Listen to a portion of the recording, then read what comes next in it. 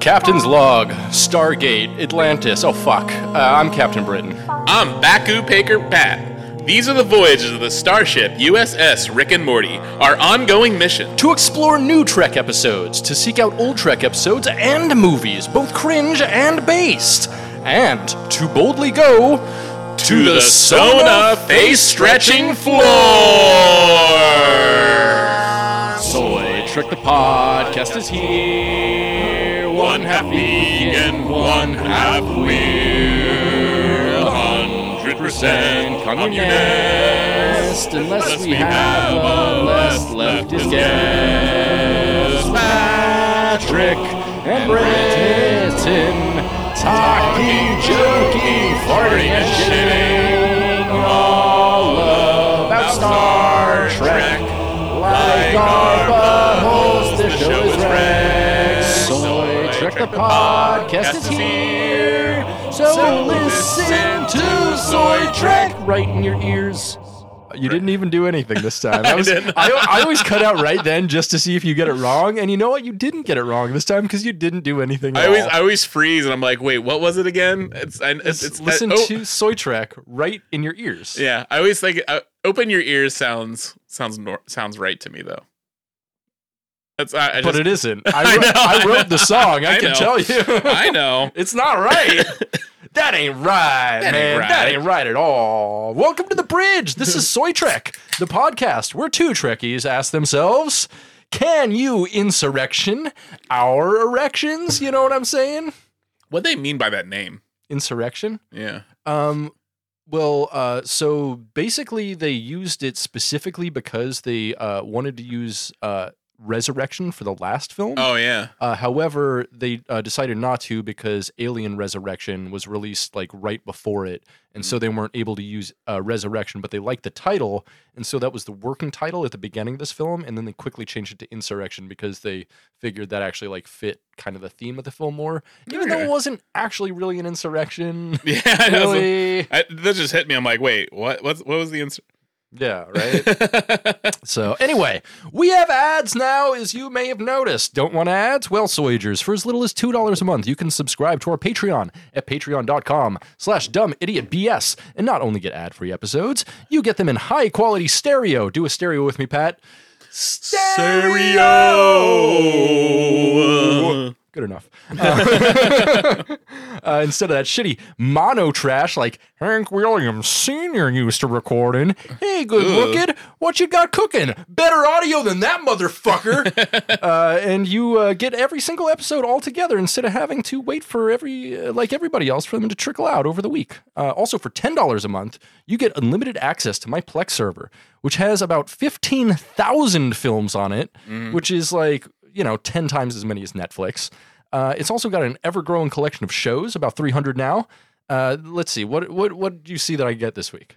Lancelot Link, Secret Chimp. We were just watching that.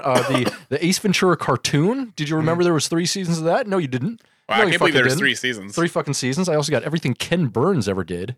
Documentary filmmaker. I'd highly recommend watching The Civil War. Also, every Sonic series ever made. Sonic the Hedgehog. Oh, yeah. We love our blue boys, don't we, folks? Yeah, there was I remember as a kid, there was 2 distinct ones. There was a more cartoony one where he ate chili dogs. Correct. And then that's The Adventures of Sonic the Hedgehog. And then there was one where it was kind of dark, where his grandfather got turned into a robot. Yeah, I think that one was just called Sonic the Hedgehog. But then there's also Sonic X and Sonic. Yeah, something Sonic else. X. Was that Sonic X you're thinking of? Yeah, no. I was thinking of the one where there's another animal called Sally that's not in anything else. Oh, interesting. Oh, also there's I got every single RoboCop series ever made. How many RoboCop series do you think they made for television, Pat? I know there was a live action one. There was 2 live action ones. Oh, really? Uh-huh.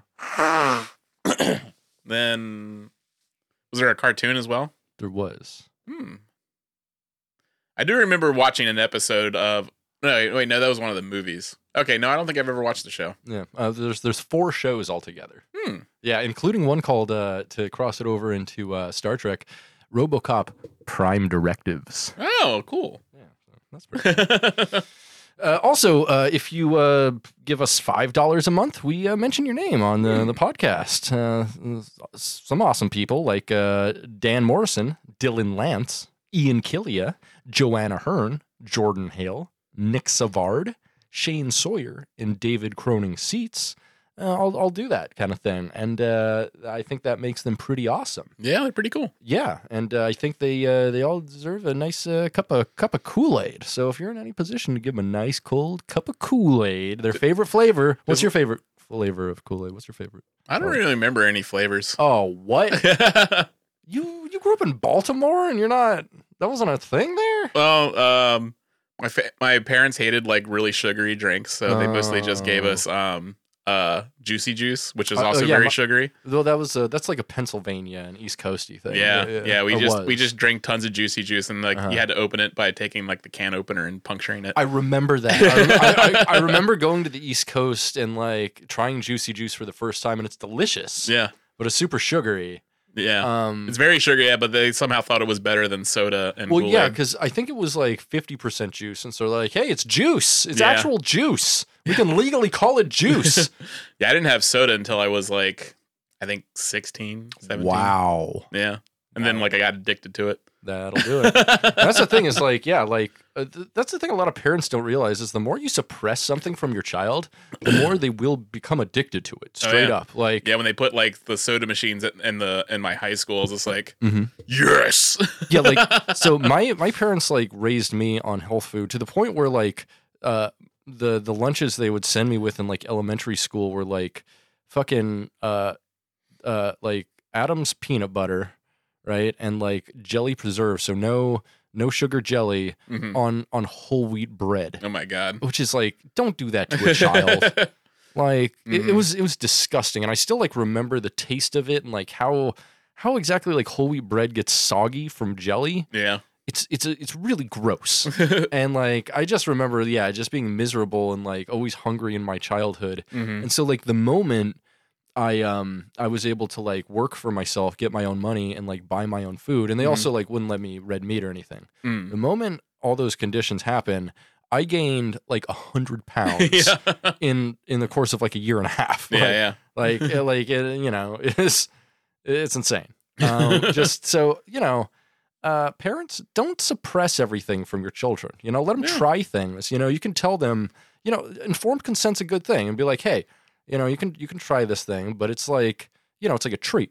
Yeah. Like it's a thing you can reward yourself with. It's like a dessert. It's like something like that. It's like, don't be doing this stuff all the time. Like, actually teach your children about stuff, because the more you suppress stuff and not talk about it, the more they're just going to not know about it and get addicted to it later in life. Yeah. Yeah. Let child free base cocaine. Why not? Yeah. That's what I'm saying. Just a little bit as a treat. Just a little bit. So, anyway, so once again, that's patreon.com/dumbidiotbs. Let your child free base cocaine. Once again, that's patreon.com/dumbidiotbs. That's dumb idiot in the letters BS, which stand for bullshit, but also stand for big shoes. Big you know what shoes. I mean? Big shoes. Just like clowns have. Not a coincidence, baby.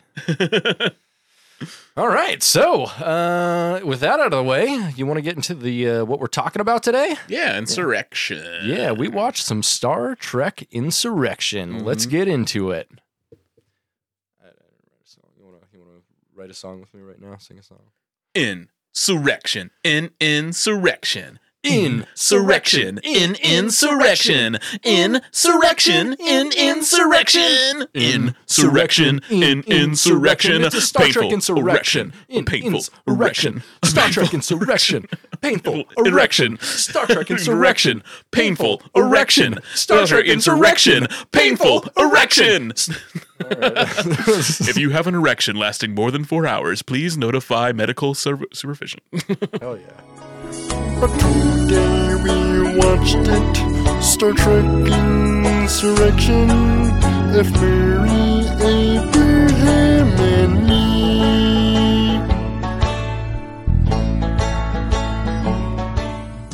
All right, we watched some Star Trek Insurrection. the 9th overall of the Star Trek films, released on the 11th of December, 1998. Wow. I was 10 years old when this bad boy came out. How about you? I don't know. I remember seeing this in theaters. I was super hype on it. I remember not liking it as much as First Contact, though. Yeah, because I think like the only time I saw it was in theaters. Like, well, because like I watched it in theaters and I never watched it again until I watched it for this. And really, yeah, wow, wild. Yeah, and actually, it was way better. Yeah, it's better than I remember too. And I watched it only a few years ago, but it was, I guess like watching all of them kind of in a row and like actually sitting down to review them and not just like passively watching them while I'm on my phone occasionally. It, like, I don't know, flushes them out a lot more. Yeah, it's all right. It's all right. Anyway, so this is the 9th of 13 so far Star Trek films. This one was written by Michael Piller. Oh, really? Yeah, Michael Piller, who is like, gosh, he was really important into Star Trek in the very later part of Star Trek. Really, I mean, I think he came on in DS9, and he eventually ended up being like not like a showrunner, but like I think he was head of the writers' room for DS9 for a while after Iron Steve Bear took over. He's super super important to Star Trek history. We've got a story by, once again, Rick Berman, and then Michael Piller as well. Because of Rick Berman, there's a very, very interesting narrative choice they do, like pretty early on. I feel like there's several different interesting narrative choices they do. This one was directed, once again, by Jonathan Frakes, our good boy, Will Riker, and produced by, ultimately, Rick Berman, obviously. I think he was the main producer on all 4 of the TNG films. Yeah, unfortunately. Yeah. So, and then we don't have an actual in-universe date here. It happened sometime in 2375, which aligns to about the beginning to the middle half, probably, of DS9 Season 7. Yeah. I think they said, I think it took place after the events of Season 6. Yeah, it does. And so it takes place, we're not sure exactly when it takes place, because they don't specify. I kind of hope to imagine, though, it takes place like between Season 6 and 7, because otherwise it leaves this glaring inconsistency, I think, of Worf not really ever mentioning his wife's death. Yeah, that was like a Rick Berman choice where he didn't want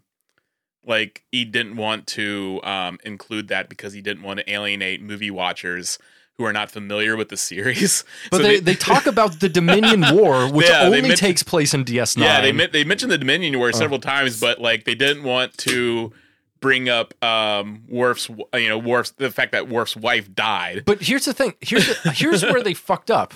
That's intrigue. Yeah. That makes you go, wait, Worf had a wife? If you haven't been watching DS9 and be like, shit, I need to get back on watching DS9. Like, this But I think it would take away from the fact that Worf is kind of like, used for comic relief in this movie. He is, right, exactly. And if he's like a sad sack, like, oh, my wife died. Like, boo-hoo, Klingon tears. Oh, he's had a pimple on your face. Oh, your wife died. It would be kind of fucked up. They're all laughing at him, and he's just silent tears are just trickling down his face. But yeah, it was a weird thing to omit. Especially if you're a Star Trek fan, which I'm guessing like only people who are fans of Star Trek actually would watch this film. I mean, yeah, but it doesn't have a lot of appeal to just like normal people just being like, oh, watch that new Star Trek movie. Right. But they're also considering, looking at comparative ratings from like TNG to DS9. Like DS9 actually was successful and did well, but you look at the ratings of TNG, and I think at the time they were like, between 20 and 30 million throughout the series, whereas DS9 only ever really like hit the high teens. Yeah. And so like they had roughly at most 2/3 of the viewership that TNG did, usually about half. And so, I mean, I get it, but I really don't. More than anything, I think Rick Berman wrote off DS9 in a way he really should not have, because it is... it has by far aged the best out of any Star Trek series, including Discovery. Oh yeah, absolutely. Like, it holds up and like gets better. It has better politics than Discovery. And straight up, and like it's a thing where like people are starting to like write articles. There was actually like a really big article in Gawker a little while ago about how DS9, how well DS9 holds up, and it's due like a re-examination. And yeah, I totally agree. I mean, it's politically dense. It's it makes more interesting moral arguments than TNG ever does, because with TNG, like, their crew is so idyllic and they're never in a situation that's so complicated that they have to do something that's kind of fucked up, really.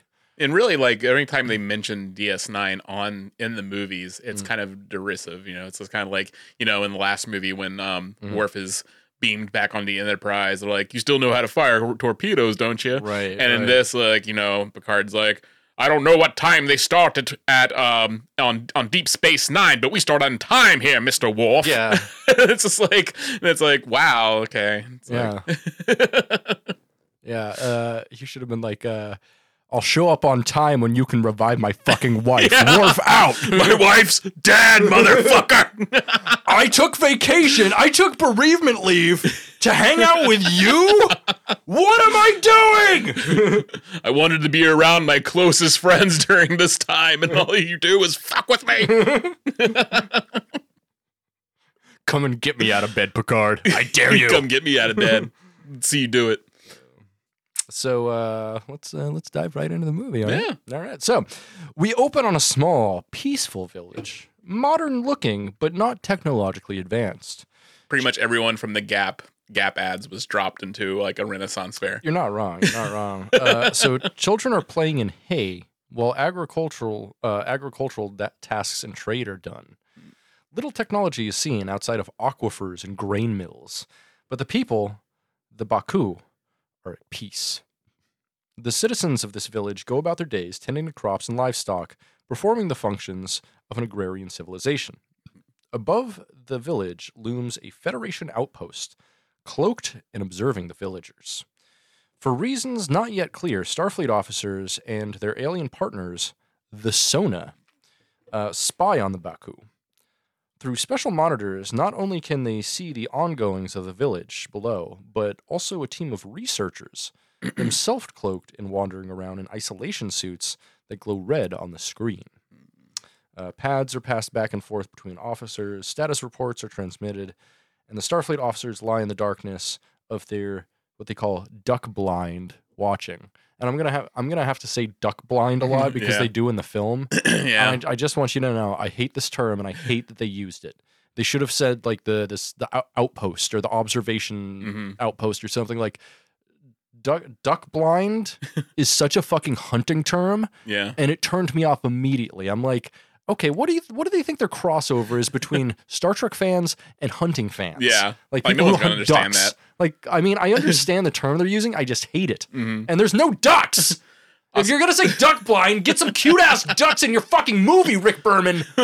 God, can you imagine if they just use those in real life hunting? Like how easy it must be in the future. They're just like completely cloaked and just like a duck just lands right in front of them. Yeah, that's completely unfair. That's like not honorable, right? No. But also I love how the Baku just pretty much just look like white Californians. Like there's nothing, they don't do anything. I think like showing like how low the budget is for this movie. Right. They don't do anything to make these people look like aliens. No, they're like sub-Bajoran in terms of effort made to make them look different. Like, they don't even have the fucking nose ridges or anything. No, they have zero nose ridges. They literally just look like seriously just like people dropped from a Gap ad. And so I almost understand it because of like a kind of twist later in the movie and a reveal that we'll talk about. Why they didn't make them look like super unique, because it could have like ruined kind of a reveal later in the film. So I get it, but at the same time, they didn't put in any fucking effort whatsoever. No. And also every single Baku is white. There's not a single person of color in the entire thing, which I'll bring up again later, which is during a funny line, but it's just very interesting. That is. Which makes me wonder, kind of like a white ethno state. You know, we'll get to we will definitely get to this later. It makes me wonder if like the crux of the story isn't kind of more about that. Yeah. Right? Okay. Yeah, why are there only 600 Baku? Like, why didn't anybody else in? I don't know, man. So the serene setting of the village under watch is suddenly disturbed. A bolt of phaser fire appears from out of nowhere, striking a narrow bridge as Baku children scramble across it. Onlookers are shoved to the ground as invisible forces clash through the village. And there's like, yeah, it's like the Baku are just seeing like a bunch of like things going around them. Like, you know, people are obviously being hurled at things because they'll see like a door break and shit like that. And just like someone look like someone splash in a pond, but it's invisible. You know? Yeah. Which is kind of an interesting film. I kind of like that. Yeah. So in the observation unit, alert sirens sound as the Starfleet and Sona officers observe the commotion. Through their special view screens, the observers watch as one of the cloaked researchers rampages through the village, attacking other men in red isolation suits.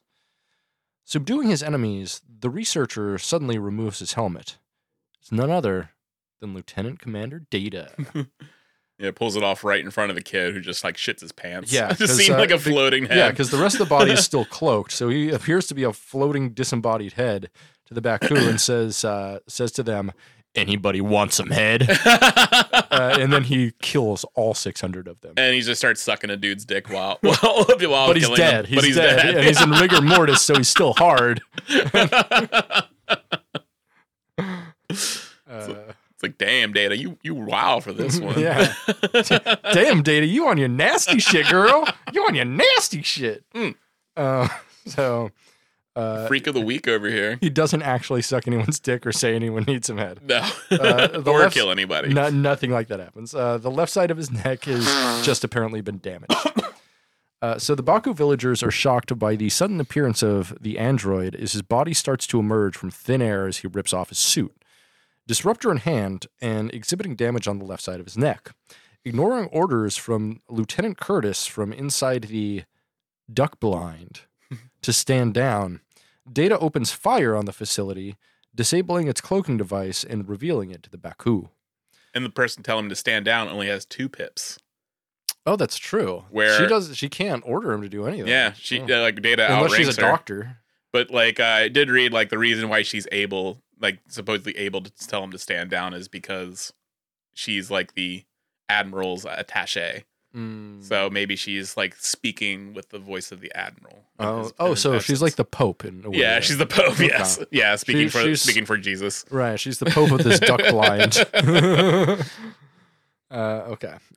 So from the windows of the duck blind, the exposed Starfleet and Sona officers look down as the Baku look up from their now revealed observers, as does Data. All right. Aboard the USS Enterprise E, introduced in the last film, Dr. Beverly Crusher fusses over the collar on Jean-Luc Picard's dress uniform in the captain's quarters. These new dress uniforms are fucking sleek. Yeah. They're like the cream ones, where the fucking captain has like the all cream one, and then everyone else has like the gray stripe down the middle. They just look fucking good. Yeah. They're like, it's weird to watch the TNG films because it's obvious in every film exactly where they cut corners. In Generations, it's with fucking everything. In First Contact, it's with the Montana scenes. Yes. They're super rough. In fucking, in this, they definitely don't skimp on the fucking costumes at all. I think they kind of skimp on the sets more than anything on this. Like the Baku village kind of like, I think I read it was like kind of like made out of plastic and cardboard and stuff that like makes that. Sense, yeah. Yeah, it basically looks like just a bunch of gazebos in California. Yeah, it really does. It looks like some kind of like weird like day spa experience thing in California. They all have like white walls and then brown. Yeah, where you get your own tops. separate little spa gazebo and like different people come to you and jerk you off or whatever. Yeah, it definitely looks like some sort of like yoga retreat type shit. And definitely very yoga core for sure. I mean, yeah, this is like a white woman's paradise, really. It is. Except no dogs. There's 0 dogs. So not a white woman. There is like weird hippo rats. I wonder if they can fuck. I mean, probably. mean, yeah, I Only mean, one way to find out. kind of do like a Richard Let's Gere. call Rick Berman. Do a Richard Gere type situation. God, Just put all the hippo rats and. I would kill to have Rick Berman's cell phone number. I would just, or his email. I would just send him weird. You should DM Tasha Yar and be like, hey, I bet you have Rick Berman's number. I know you want to give it to me. I'm gonna fuck with him so hard. Yeah, that's true. I bet you. Yeah, Denise Terry Farrell. Yeah, Denise Crosby. Yeah, Terry Farrell. That'll be like, Boom. here it is. Here's his home address. Hunt that motherfucker down. Yeah, but probably just any woman who ever worked on Star Trek. Yeah. Probably wouldn't be too difficult to find someone. So, new dress uniforms are sleek. Reading from a pad, Counselor Deanna Troy repeats an alien greeting for the captain to memorize. Yu Chin Shefa. Emphasis on sheen and fa. Yashin Shefa. Yashin Shefa. Yashin Shefa. Yashin Shefa. Yashin Shefa. Yashin Shefa. What that scene really needed, though, was like him mispronouncing it and insulting her. I know. and her being like, my pussy is what? Here's my key. Here's my room key. My pussy is that way. You're right. You're right. And it gets me horny. Guess what? There's 3 of them. You can try 2. I'll save the 3rd for dessert. So, Commander William T. Riker arrives at the captain's quarter to gather the other officers. The guests are getting impatient. And once again, fucking Jonathan Frakes is grinning through this entire film. Yeah. He doesn't stop smiling. It's almost unnerving, but he's just like, I mean, most of his plot line is just like getting his dick fucking wet. Mm-hmm. And so, like, I'm totally cool with it. And he's goofing a lot with Data. There's a lot He goofs a lot with Data and with Troy. Yes. He's on his goof game on this. Yeah, and we love a goofy boy. Yeah. Like, the only white dudes cis white dudes that should still exist in this universe are goofy boys. Yes. And he's one of them. He is a goofy boy. Yeah. Unfortunately, Picard's got to go. He's not goofy. No, he definitely wants to be like Patrick Stewart was an associate producer on this film. I saw that. Yeah. I totally forgot to mention that in the credits. Yeah. This is the first film on which he has been given a production credit. Mm. And production credits, I mean, movie production, the difference between executive producer, and associate producer and co-producer are vast, and sometimes they're very nebulous and don't actually really mean what they mean. But in general, an executive producer is someone who helps pitch the film and gets its initial budget from somebody, right? And so they just basically take a cut of the total film's budget and leave. They don't really do much beyond that. A producer is like the director's director, basically. They are the liaison between a studio and, you know, the director and the people actually making the film. And so they're the people who look at the dailies and say, hey, we need to change this, stuff like that. And then associate producer is basically someone who works for the producer. And so someone who has some amount of creative control or say so on the film while the producer's not there. And so that's kind of, I guess, maybe what Patrick Stewart was like, if Rick Berman wasn't on set or anything, he kind of, him and Jonathan Frakes were probably given like creative say so on to make little decisions and stuff on little things. So yeah, you can kind of see like there are some moments where like Patrick Stewart, like Picard, does put himself in harm's way. Oh, 100%. No, he's an action hero again. He's an action Picard he's again. going action, but he does have some very good, I think, Picard moments. He does. But like very space lawyer in this. But there are some moments that are pretty stupid. Yeah, there definitely are. that a Starfleet captain decision that Starfleet captain would not do. Oh, absolutely not. So. The guests are getting impatient and they're beginning to eat the flower arrangements on the banquet table, which I thought was kind of funny. As the crew head down to the corridor and into a turbo lift, Riker breaks it to the captain. The Enterprise has been ordered to the Goran system to mediate a tutorial dispute. Picard expresses his dissatisfaction. With the Federation embroiled in a bloody war with the Dominion, the Enterprise and her crew have been relegated to a diplomatic role. In that capacity, Picard and company are playing host to new protectorates, the Avora. Can anyone remember, Picard wonders, when we used to be explorers? Which is an interesting, like, breaking of the fourth wall, because, like, it's something that Gene Roddenberry always hated, is how, like, militaristic the films got. Mm-hmm. And basically all of the films are very militaristic, except for, like, I feel like First Contact is the only one that's not super militaristic. And it's still of the TNG films? Yeah, of the TNG. Well, yeah. Yeah. Because, like, Star Trek 4, I think, is the most, the one with the whales. Oh, Is the most, I think, like, true to the vision, I feel. That, or, I mean, First Contact in a way, too. Although, like, the whole action sequences and wherever. But, the heart of the film, the whole Zephyr Cochrane. Very, very Star Trek. So, I gotta say, this movie would have been better, categorically, had it been part of the Dominion War. Yes. Straight up. Like, if it would have been a component of the Dominion War, because this was released... And they're almost talking about it like it's over. Right. Well, I mean, it's near over. Yeah. Because, so this got released, like, I think in the same week as Under a Paper Moon.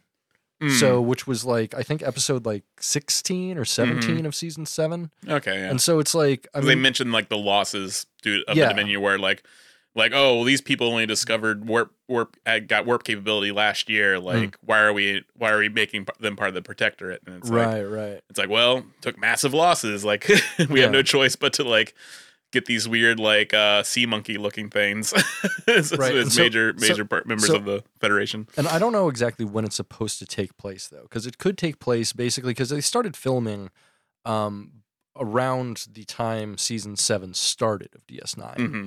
And it wasn't written by Rick Berman and Brandon Braga because they were busy with Voyager and DS9 at that time. Mm-hmm. And so they didn't really have a ton of creative input from what I understand. Yeah. And it was mostly Michael Piller, which I don't know if that was the greatest idea because, like, I mean, the people who are currently dealing with all of the lore, you just kind of cut them out. Like, it really doesn't make sense why they wouldn't have, like,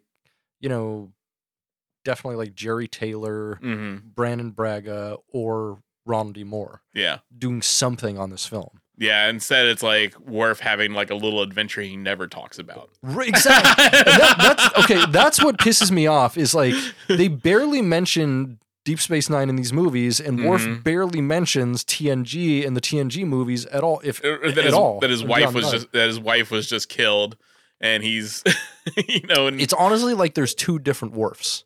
Yeah.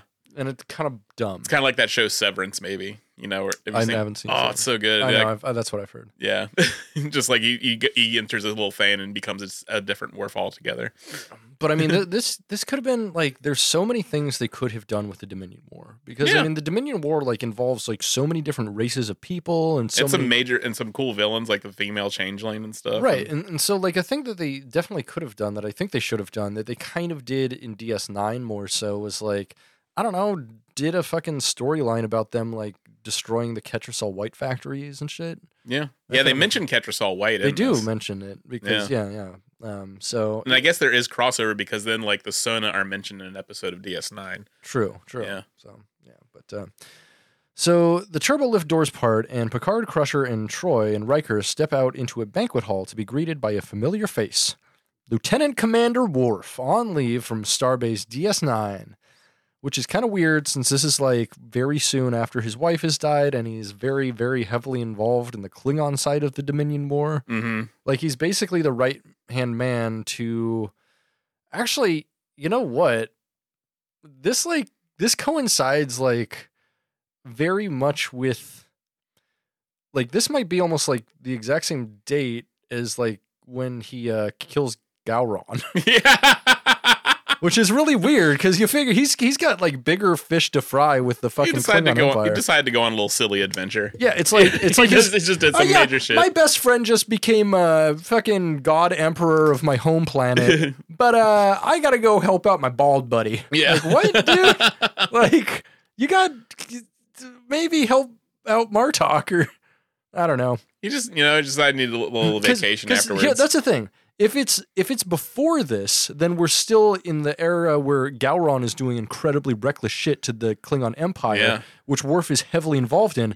But if it's after that, it's after his best friend and like brother, basically now, like takes over the Klingon Empire. Yeah. And he like becomes more involved and like eventually becomes an ambassador for them. It's like it doesn't make sense why Worf is here at all. Yeah, and also like why Worf was just like, you know, they just like, hey, we need your help on this, Worf. You know, and at that time when they ask him for help, it's only like, hey, Data's fucking up. You want to help us with this, Worf? It's just like, and it's just like, oh yeah, I don't have anything better I'm doing. I literally have to kill the Emperor of my home planet.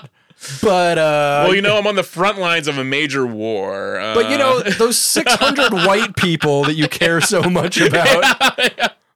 And at that time, we don't even know. At that point, when they ask him to come along, they don't even know that it's a big deal. They don't. Like they just think, oh, something's fucking going wrong with Dad. Let's go help him out. And then he's like, and Worf's like, okay. It's really dumb. Very dumb. And Worf is taking time off from work, from war, to go here. And they're like, hey, come on a mission. He should have been like, hey, how about no? How about you guys help me? How about the last time I went on vacation? I tried to do a terrorism. Yeah. Like, let me rest, goddammit. Yeah. Jesus.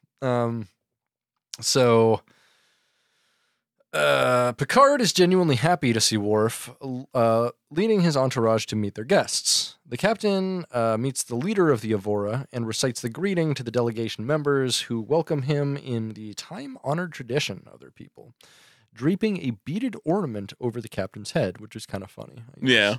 I just kept like it's weird that they're all bald and like the creatures, the sea monkey things. And it's just like, wouldn't that just slide right off their head? It's all beaded. Like, how do you keep that on your head? Like without it just like maybe it's like off? supposed to like slide inside of them. Okay. It's, you know, it tickles their prostate a little bit or something. It's anal beads. Oh, okay. Anal beads for them, but for us they're like a head bead ornament. It definitely looks like one of those things that you put on the back of your car seat. You know, those beaded things. Yeah. Oh, those are so comfortable. Have you ever sat on one of those? I have. They're so comfy. I should get one for my car. Yeah, They are should. really nice. Yeah. You'd be like a cab driver. That'd be cool. No one was expecting this, and Counselor Troy only remarks, nice beadwork. Picard tells the main Evora that they have a dance later, and they say that they look forward to it.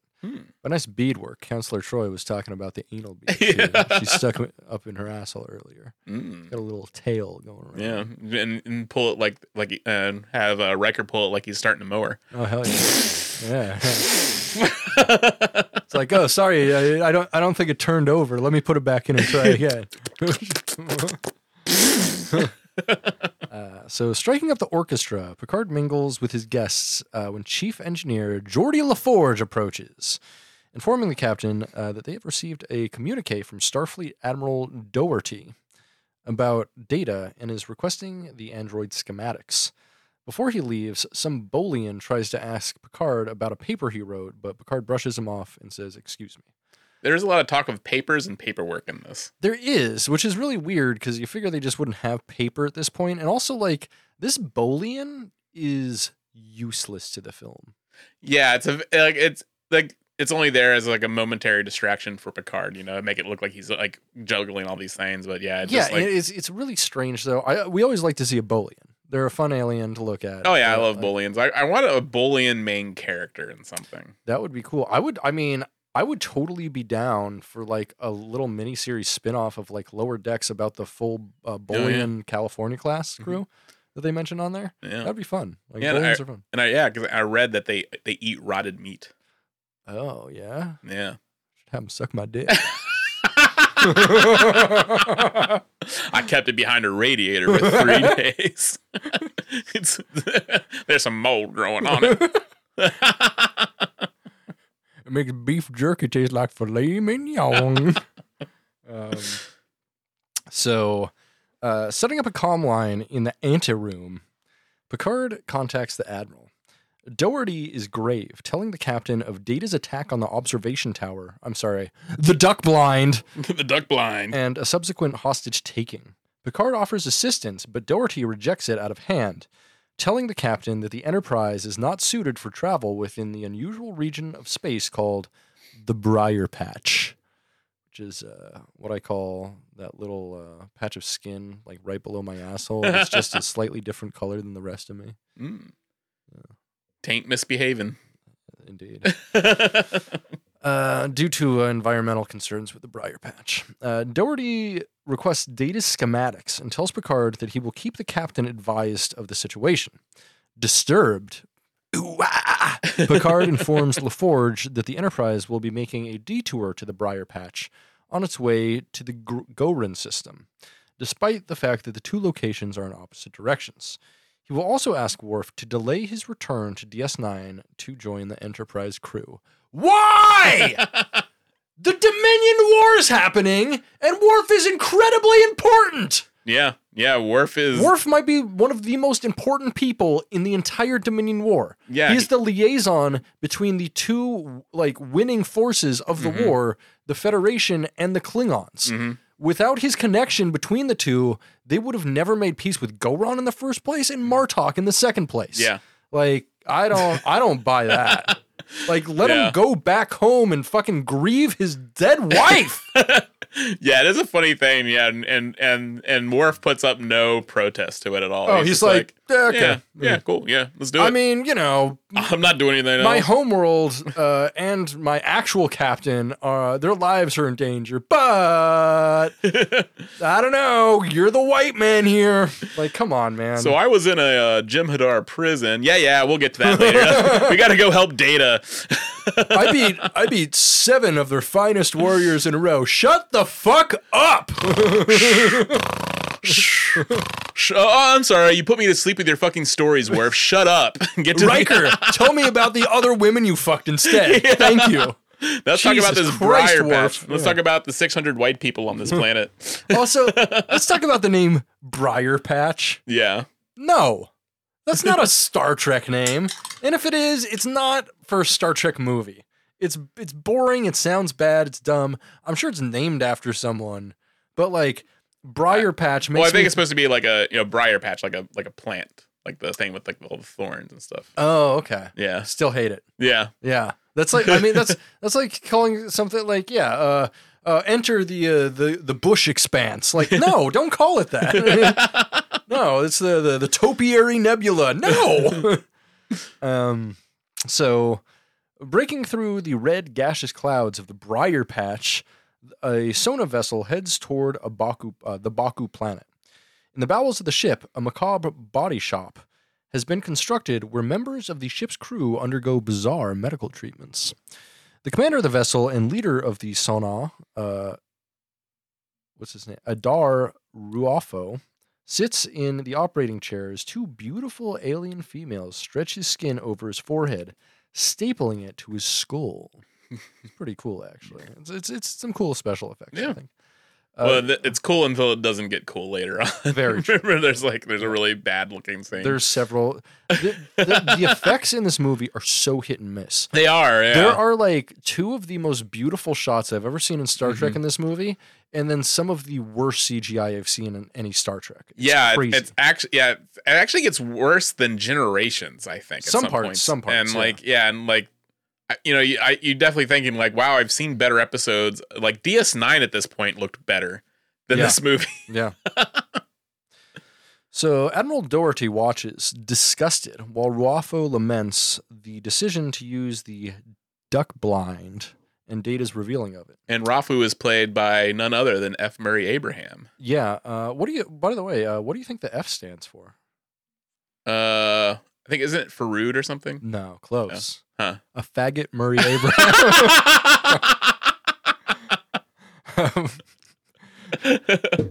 Don't talk about my boy like that. I love him. He's Salieri. Hey, I love my faggots up in here, right? I'm a faggot. What are you talking about? I'm reclaiming the word because that's true. It's cool to be a fag, dude. It is true. So yeah, that you're saying that he is a really cool guy. Hell yeah, that's exactly what I'm saying. So Doherty reminds him that it was intended to protect the Baku population, but Ruafo balks. Planet's population, 600 people. Admiring the new facelift, Ruafo adds, You want to avoid unnecessary risks? Next time, leave your Android at home. Oh, actually, you know what the F stands for? What? F. Oh, It doesn't stand for anything.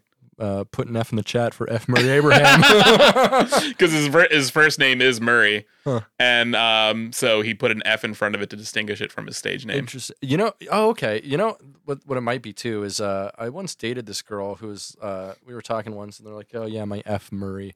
My ex Murray. And they were talking about their ex Murray. And I was like, Murray? Like, what do you even like yell out during sex? Because you can't say their name. Because that's weird to be like, oh, Murray. It's like, all right. And she's like, honestly, yeah, I never said his name. I was like, yeah, that's, yeah. Huh. Yeah. It's a weird name. It's a bad name. You stumble saying it sometimes, like yeah, Murray. Especially if you like Murray, and there's people who are like, yeah, my name's Murray. Yeah. And I'm like, ooh. Ooh, don't do that. So Rufo looks and talks so much like Bill Maher in this film that it's crazy. Did you not notice that? Who does? Rufo. Yeah, I can see that. He's got the exact nose and like the same snide talk. Yeah. So he does look different. Did you notice how he kind of looks different from scene to scene? Not really. There's some small differences with how his makeup looks. I think it's like because like they try to make it because he constantly gets his skin stretched and warped. There's some subtle differences to his face. Interesting. So because I think he looks and sounds so much like Bill Maher, I will be referring. I mean, he does. Yeah. I will be referring to him as Bill Maher for the rest of this review. Well, I'll be calling him Salieri, my favorite role of his. F. Murray Abraham. Yeah, he was great. I mean, he got an Oscar for that performance, very deservedly so. Yeah, Amadeus is one of my favorite movies of all time. Amadeus is so fucking good. And F. Murray Abraham, it's weird that wasn't he nominated or didn't he win for Best Supporting Actor? Maybe, yeah. I think that might have been the case. But he was the main character. He was really. definitely the main character. Yeah. So I don't know. So the deck suddenly rocks. Entering the bridge, Bill Maher and Doherty receive a tactical report. Phaser blast, unknown origin. Oh no, he did get a Best Actor in Leading Role. Oh, it was best. Okay, awesome. Yeah, okay, that's perfect. So on the Sona view screen, Doherty looks on as the attacking ship makes it escape. It's the mission scout ship, commanded by none other than Data. So as the Enterprise warps away from the heart of the Federation, Captain Picard confers with his officers on the bridge.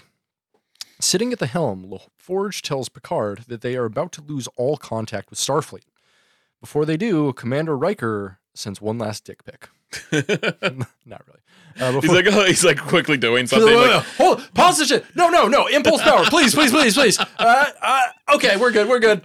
Oh, what did you do, number one? Something important? Yes. Just sent a dick pic to all my babes out there. Just saving the universe, Captain.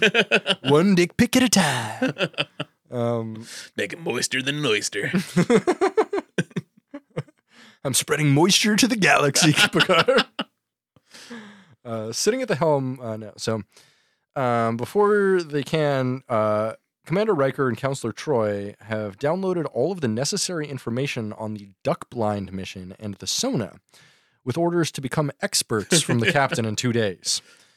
That's a funny line. They're just like, all right. It's, you know, they could download it into Data or whatever. Who cares? Well, Data's all fucked up now. Well, yeah, but I mean, they pick them up pretty quick. Yeah. So in preparation for the task ahead, Worf 2 has been hard at work, modifying a tricorder to deactivate Data. Let him have a fucking vacation! While the range of the device is limited to just 4 meters, Worf assures Picard that it will stop Data right in his tracks. Mm-hmm. Picard orders the helmsman to take the Enterprise into the Briar Patch at impulse, and the ship heads in. This is a beautiful shot. Yeah. One of the best shots in any Star Trek film. Yeah, the Briar Patch looks pretty cool. Yeah, it looks really fucking beautiful. I wish it had a better name than Briar Patch. Yeah, you think they would have like a cooler name for the space anomaly that it is? Yeah, I know. Like they don't really call it anything else. Yeah, so entering the or even what the Baku call it. Yeah, like you think the Baku would have like a native name for it. Yeah, I mean they could even call it like the Baku Nebula or something like that. That's a way cooler name. Yeah. Yeah. or the Sona Nebula. I don't know. Yeah, something. Yeah. They just wanted something to be called Briar Patch. The Hezbollah Nebula. How about that? The Free Palestine Nebula. Ooh, I like that. That's pretty good. The Israel is an illegitimate state nebula. I was getting some Vacation Israel ads on YouTube yesterday. Vacation, all I ever wanted. Vacation. I was like, no, thank you. I watched an amazing video the other day on how the roads are separated in Israel and how, like, there's sides of the road for just Israelis and then Palestinians use, like, segregated roads. Well, it's a good thing 3 billion American tax dollars go to them every year. Oh, at least. I mean, that's our bare minimum commitment to them. Yeah. Entering the gnarled red nebula of the Briar Patch, the Enterprise crew is hard at work.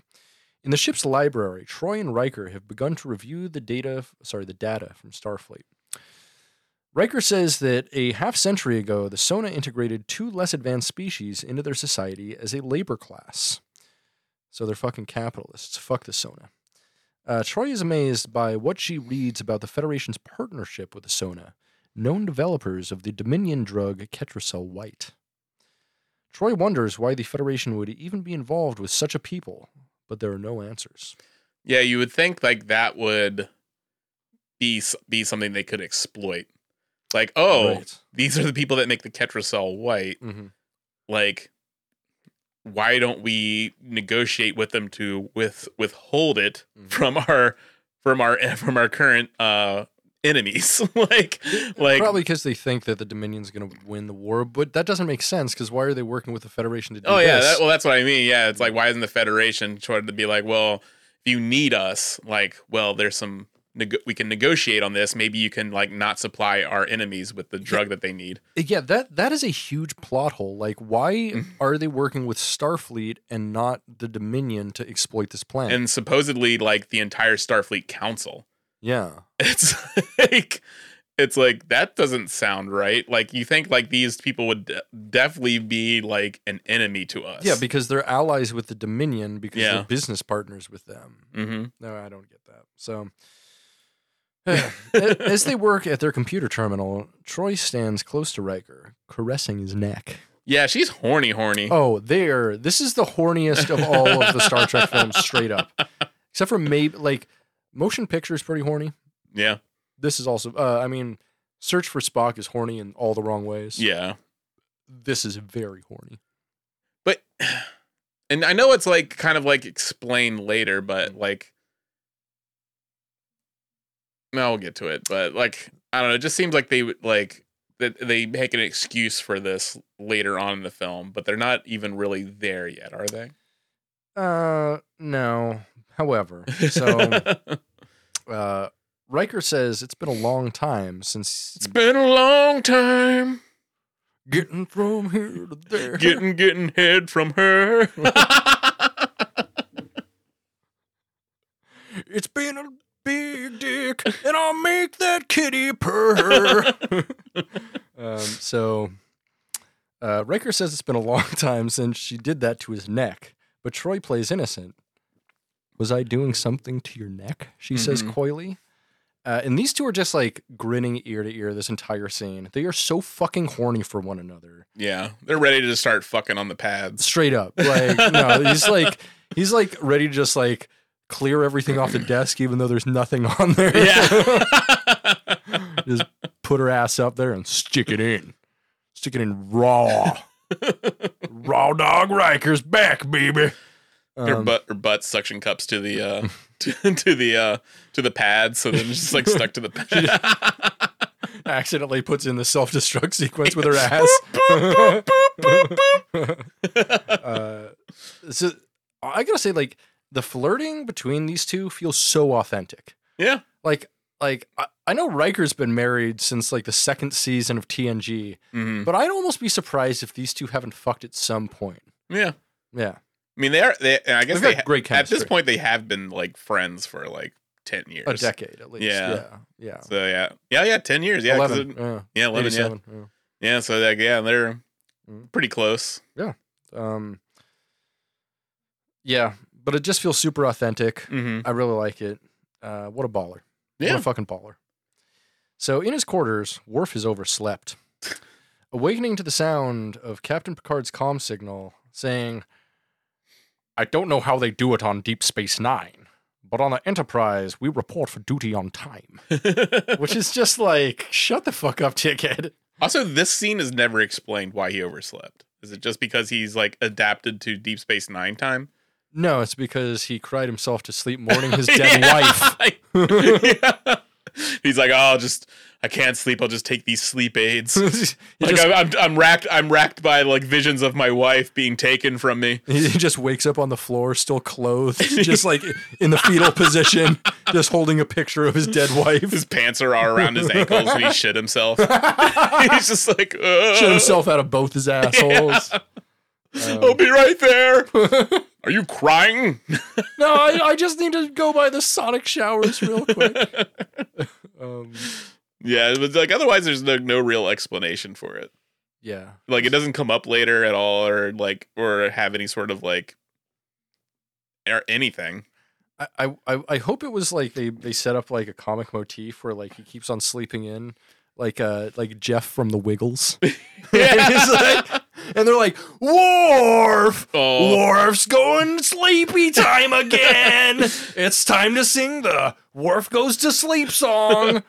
He keeps showing up with like a teddy bear and a blanket under his arm. He's wearing one of those stocking caps the whole movie. Yeah. And he has like a candle and a little holder. He's like, oh, I'm going on a mission. I wanted to sleep. Oh, my wife's dead. My wife's dead. Boo-hoo. Boo-hoo. Stop crying about your damn wife. We gotta go save Data. Grow 2 pairs, goddammit.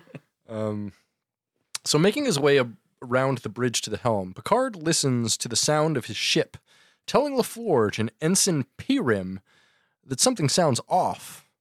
LaForge is amazed by the captain's acute hearing, noting that there is a 12-micron misalignment in the torque sensors, with Picard noting that he could hear a 3-micron misalignment when he was an ensign, which is like some weird fucking dick swinging that I don't like. Yeah, and also this serves no purpose either. No, it really doesn't. Like what is the like?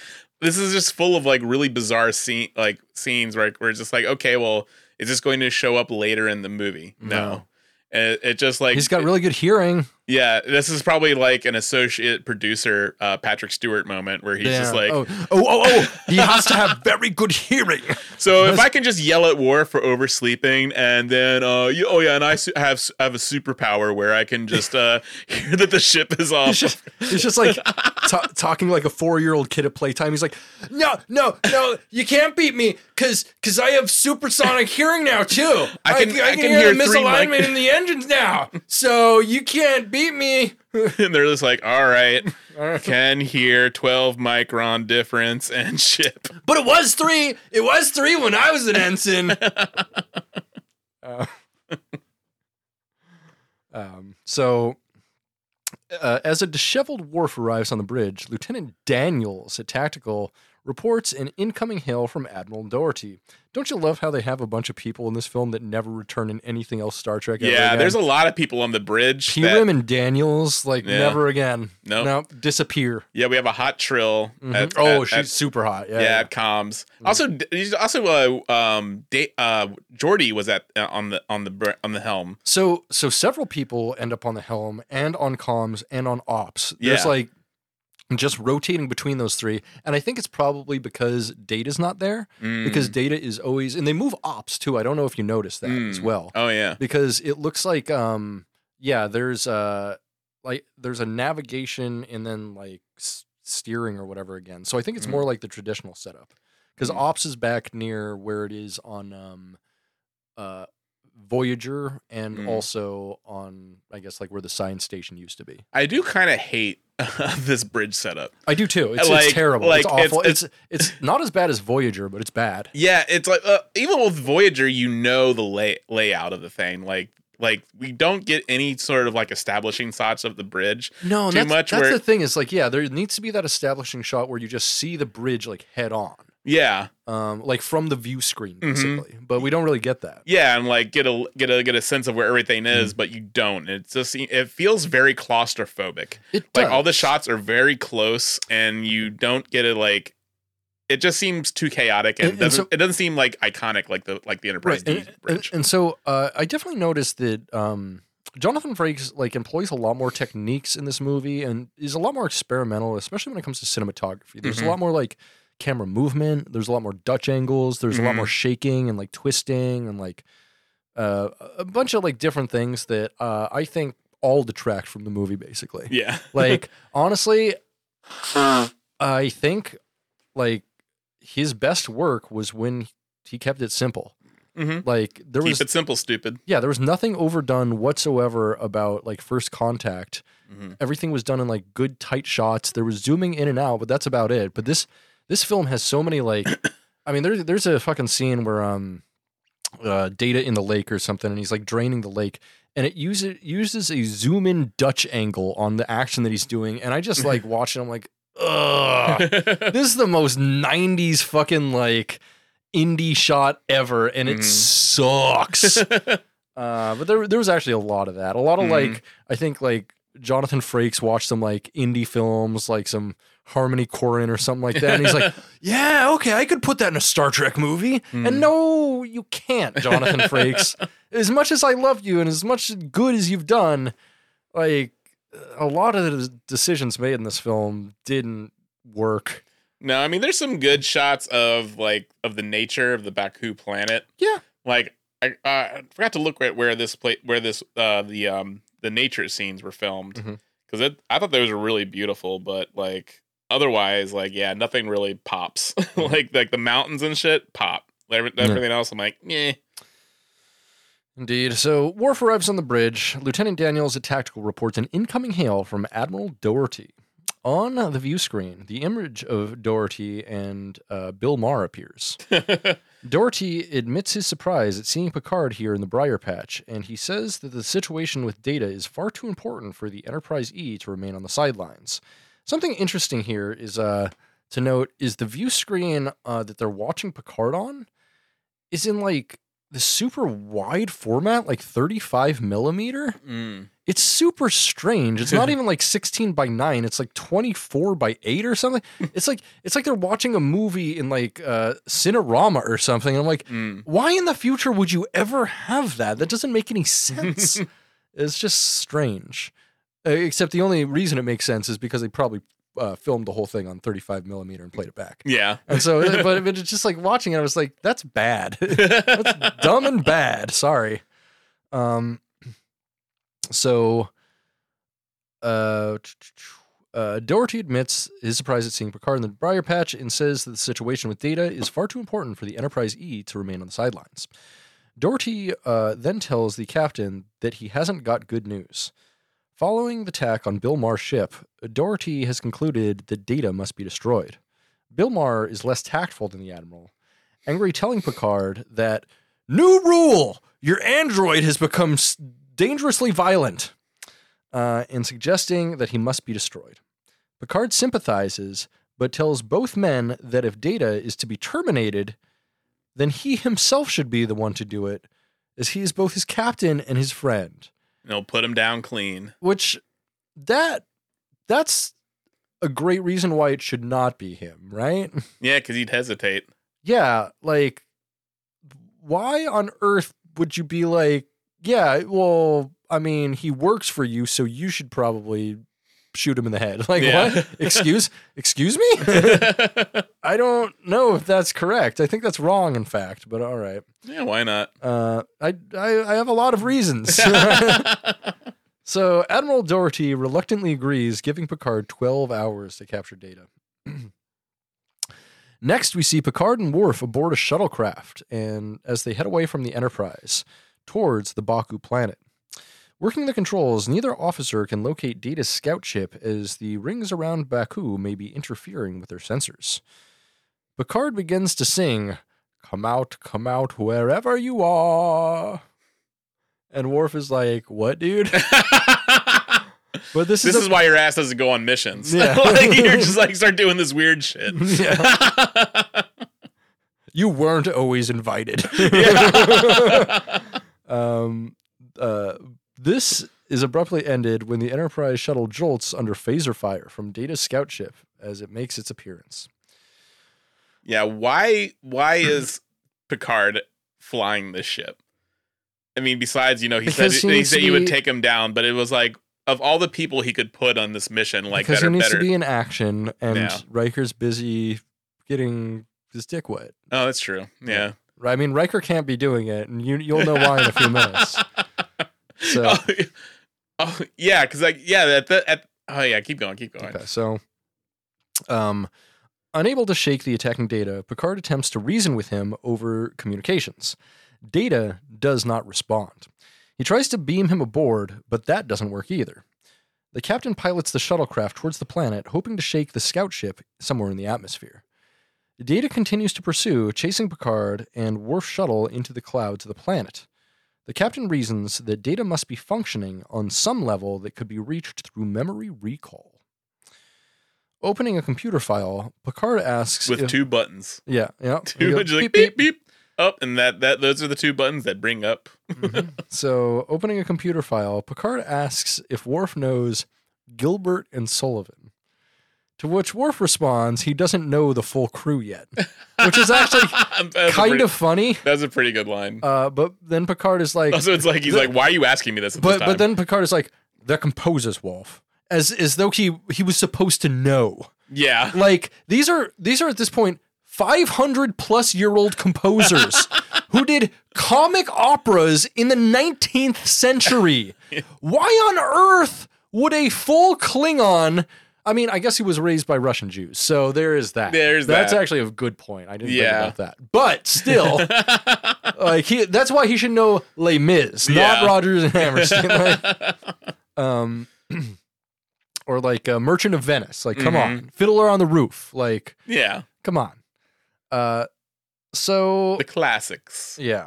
But of course, like, I'm sure they probably like, I guess like, they probably still do like an HMS Pinafore type thing on the Enterprises and stuff. That's so fucking stupid, though. So Picard selects a song from the musical HMS Pinafore, which Data was rehearsing before he left, and begins to sing A British Tar, which is not about Armus, surprisingly. Yeah.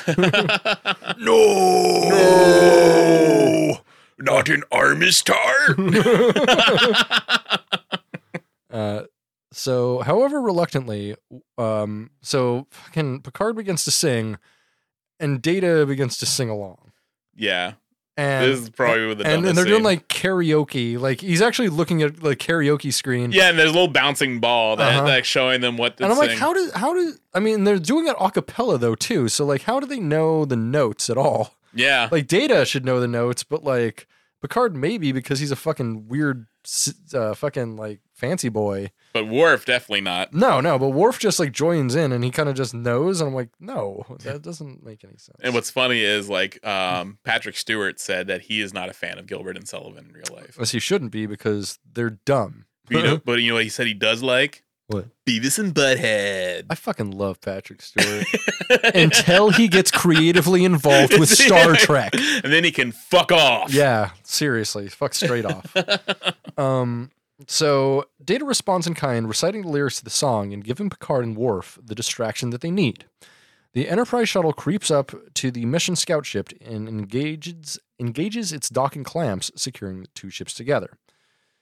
Okay, so a couple things here. Mm-hmm. Data can't multitask?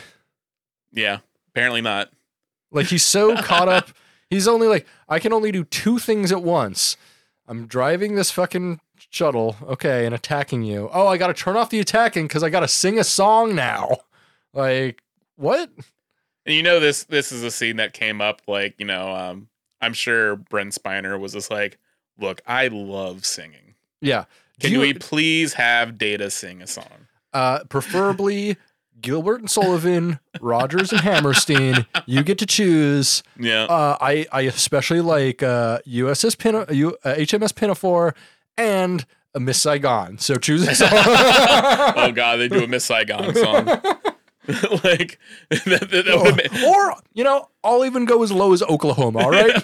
that would have made this like made this movie notorious. It'd be like Breakfast at Tiffany's almost. Like Mickey Rooney's like Japanese impression. like he can never really like show it to anybody. Like, yeah, like Brent Spiner starts singing Miss Saigon and becomes very racist. New character. Person who believes Mickey Rooney is actually Asian because of that role.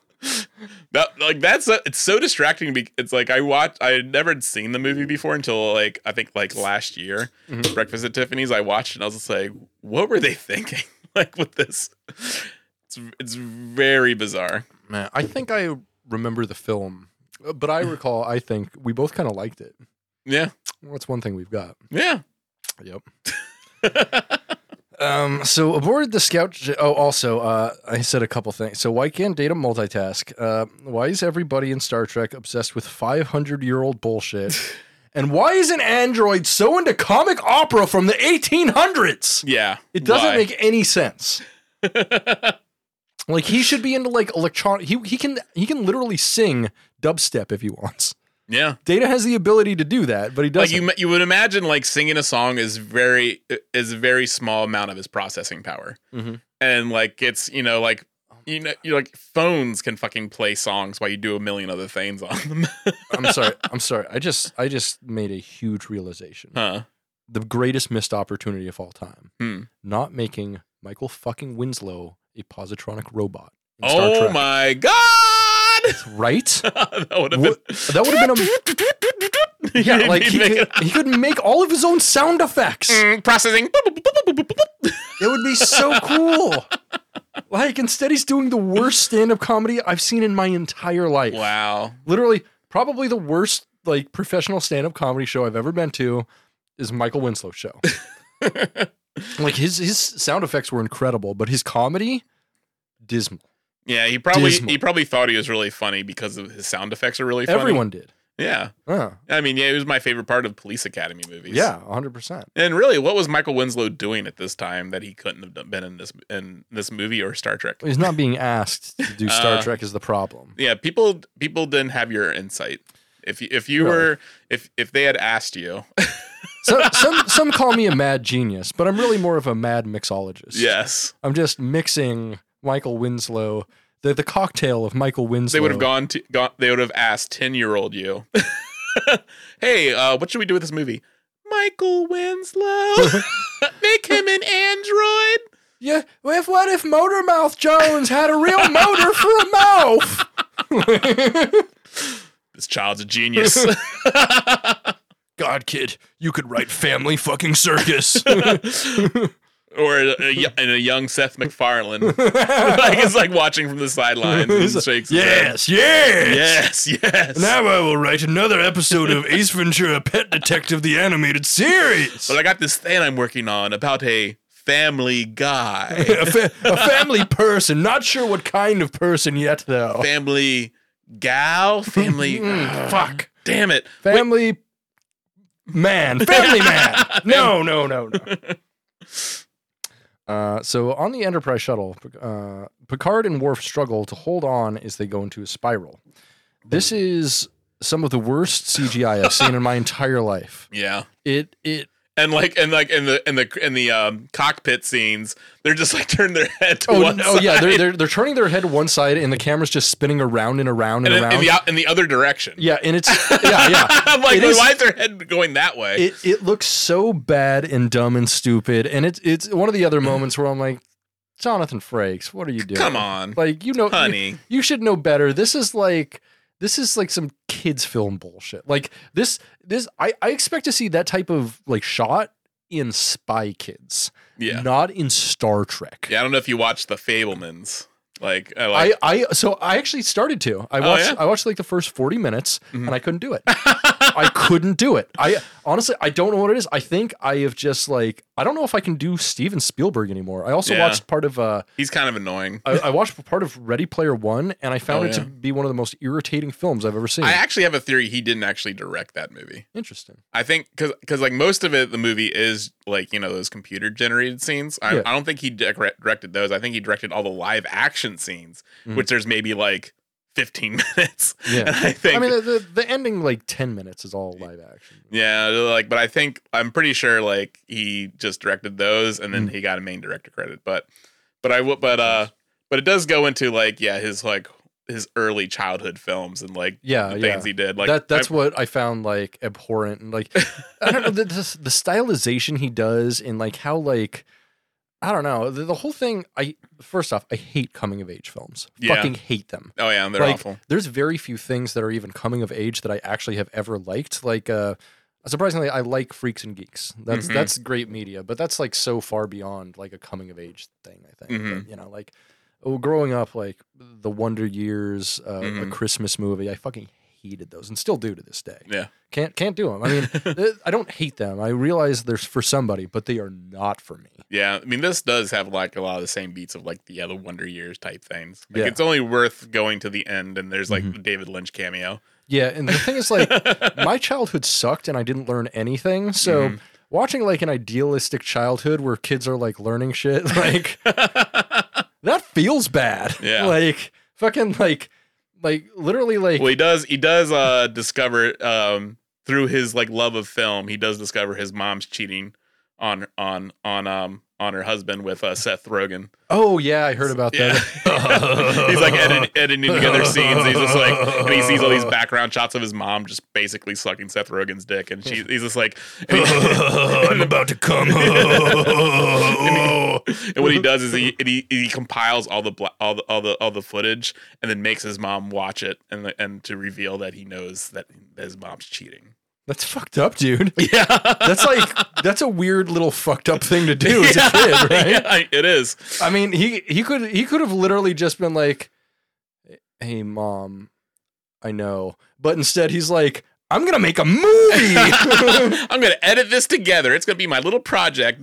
Mom sucking. I'm gonna make a physical copy that anybody can find." This movie's called Mom Fucking Seth Rogen. Yeah. But yeah, but I was just imagine like it's a lot of like the techniques that he used as a child filmmaking that Jonathan Frakes was using for this film. You're probably right. So on the Enterprise shuttle, Picard and Worf struggle to hold on as they spiral towards the quickly advancing ground. Working the helm, Picard is able to pull them up out of the dive and into a stable flight path using inertial dampeners. Worf seizes the opportunity, climbing through a hatch and into Data's scout ship. Seeing the intruder, Data lunges at Worf, but Worf successfully disables the android by the touch of a button on his modified tricorder, saying, "Commander Data is safely in custody." Captain Picard, Counselor Troy, and Dr. Beverly Crusher beam down in a way team to the Baku village. Troy is immediately struck by the peace that surrounds him. Looking at a hacky sack circle and noticing the clarity of perception of the Baku people.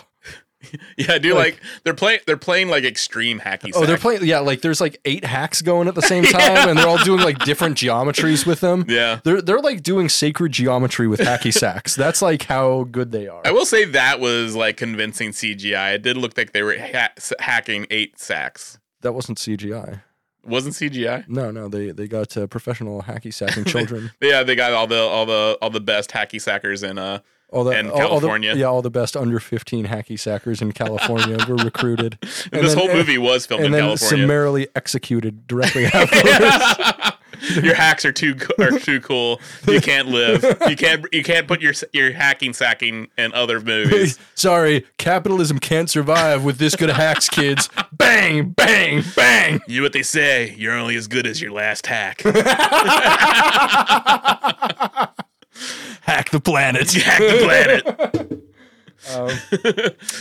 So, finding the hostages from the duck blind, enjoying a lavish meal with the planet's natives. And I love how this is whole, like, there was this whole scene. I wonder if it was filmed or not, like, Data holding these people hostage. Because, like, they all talk about how they're being held hostage by Data. And, like, for one, they all seem cool. Everyone seems fine. And so there's a lot of mystery for me surrounding, like, Data's condition at the beginning of this film. Because they try to clear it up with a few lines, but I don't think that doesn't do it for me. Yeah. It really doesn't. We'll get there. But like there is some some weird plot holes in this film, I think. Yeah, it's like something that was definitely left on the editing room floor. Like, I'm not sure if I didn't read anything that said like major scenes were cut. Like, you know how in Generations there's like the whole Geordie torture scene that's completely cut from the film, and but it's like, so there's a lot of, but then there's a lot of like other scenes that are left in that reference it. And here we have like them referencing like, you know, Data holding them hostage, and we just get like straight up, why the fuck did they think it was a good idea to do a torture scene on the guy who is famous for being tortured in Roots? Yeah. Like that literally made him as an actor. Like that is one of the most iconic scenes about slavery in media of all time. And they're like, hey, why don't we play that back Star Trek style? Well, maybe they're hoping like, oh, maybe some of the Roots will rub off on our crappy film. Like, you know, our film sucks, but what if we pay homage to this like iconic scene? It'd be great if they just call it, instead of Star Trek Generation, Star Trek Roots. That would have been not okay. Woof. Big woof. So Picard is welcomed by Anij and Sojef, the leaders of the community and the hottest of their people. Yeah. They asked Picard and his crew to disarm, as the Baku are peaceful people. Picard tells the Baku of their non-interventionist prime directive, and Anaj counters that it apparently doesn't extend to spying. Got him! Straight up, like, if you're too many things can go wrong if you're spying on a people. That breaks the prime directive 100%. Mm-hmm. Well, they kind of, like, there is, like, some references to the, this is very similar to the TNG episode where they have a duck blind and they're watching that, and, like, I think, like, there's a reference. Who watches the Watchers? Yeah, who watches the Watchers. Yep. And there's a reference to that episode. I think like there's a piece of cloth from those people that's hanging behind Picard in one scene. Interesting. I didn't know that. Yeah. So like so that I think they acknowledge how similar these two storylines are. Mm-hmm. But I guess it's like it's typical of like them, you know, monitoring like, you know, ancient cultures, you know, what they can learn, you know, about our own past, I guess. Because I guess what they're doing in Who Watches the Watchers. This isn't an ancient culture, though. No, well, like, it's slowly... It's a 300-year-old culture. Yeah, it's like, it's a very new culture. It's slowly revealed what they're doing, but yeah, it's like very odd, yeah. So they tell the Starfleet captain that Data was suffering from damage to his positronic brain that they were unable to repair. Picard is very surprised. It seems that the Baku aren't what they appear to be. Capable of space travel and advanced technologies, yet choosing to live a simpler existence. Anaj asks what warp drive could do, but take them away from their home. The captain apologizes for the intrusion and transports away with his Starfleet and Sona officers back to the Enterprise. Now, honestly, what Anish says here almost, for me, like, destroys the entire concept of Starfleet. Like, it is a great point. Like, what can warp drive do except take us away from, like, paradise? Because basically what Starfleet did was, you know, through warp technology and technologies associated with it, like, they created a utopia on Earth, and then they just go out to the rest of the galaxy to create dystopia and conflict. Like, why aren't they on Earth? Why don't they just stay on Earth? I mean, they don't set out to. They don't set out to, but they create conditions that absolutely make that happen. I think they do more good than that. Maybe, but could not the ultimate good be staying on your own fucking planet? Because what they're doing is inherently colonialist. Exploring. Like, come on. That's what everyone called fucking all of the conquistadors and stuff before history said it right. Like, they are, and especially in a situation like this, a fucking planet that they don't know is pre-warp, and they're using kind of nefarious means to exploit them. Like, well, that's where the conflict comes in this movie, where it's like they're doing some very un-Starfleet things, where they do respect like people. You know, just like in the beginning, it showed like a warp capable species newly being enveloped into the Federation. But how is this civilization that much different from the Maquis? Yeah, I mean, Yeah, exactly. And this is what I'm saying is like the Federation and Starfleet are not inherently anti-colonialist, even though they say those kind of things. But the whole point in this movie that they protect these people and to protect their sovereignty from being, from an evil Starfleet admiral. Right. Why is anyone there in the first place? Because the evil Starfleet admiral. Evil Starfleet admiral. But I think at this point they should just like abolish the admiralty. Yeah, basically, Starfleet because every single one's evil. Exactly. And so you just kind of proved my point. Like this whole thing is systemic. From the top, there are if you do this kind of thing, you're always going to have evil people doing things for all the wrong reasons, like Evil Admiral here, and you can't prevent it. We've seen it all throughout Star Trek. Tons of evil people are doing tons of evil stuff because they have the means and they have the power to do so. Yeah. And power corrupts. And so there's two things that I think here. First and foremost, but always at the end of the day, Starfleet, the true principles and values of Starfleet come through, and like the bad people are undone, and shows like that's like. However, there still exists a system in which these people can gain power and control the system, which it's the system that's the problem, is what I'm saying. Yeah, like it's a systemic problem, and you know what could fix everything? Abolishing admiralty. Like make no more admirals. Just straight up making Starfleet completely democratic. I mean, in a way, it is like everyone. No, it's not. They do have votes. Not. No, it's not. It is a military structure. It's. Oh, I guess in the Federation they vote. No, and like in Starfleet, if you disobey an order, you can get court-martialed. Yeah. It is not democratic in any way. Yeah. There's don't pretend it's democratic. That's stupid. Like no, I'm talking like. If a decision needs to be made about what needs to be done, everyone on the ship gets one vote. Yeah. That's it. There's no captain. Everyone has their own station, but there's no ranks. Mm-hmm. And that would be true, fully automated luxury space communism. I mean, Picard has dispatched his fair number of evil admirals. He has. However, evil is a point of perspective. Yeah. What's good for one people. They do always think that they're acting in the best interest, except for the ones that were infected by that the little space slugs. Oh, you're talking in fucking Conspiracy? Yeah. Yeah. But, I mean, that's the thing, though, is like, what's to say those space slugs are totally evil and the Trill are totally good? Everyone has different motives and morals. Because the space slugs look gross. Yeah, that's the thing. That's the only thing, is they're ugly. Yeah. I like Riker's beard. Riker didn't have a beard at that point. That's season 1, goddammit. So in his ready room, Picard briefs the Admiral on his desktop monitor. Doherty congratulates the captain, genially telling him, "Now pack your bags and get the hell out of there."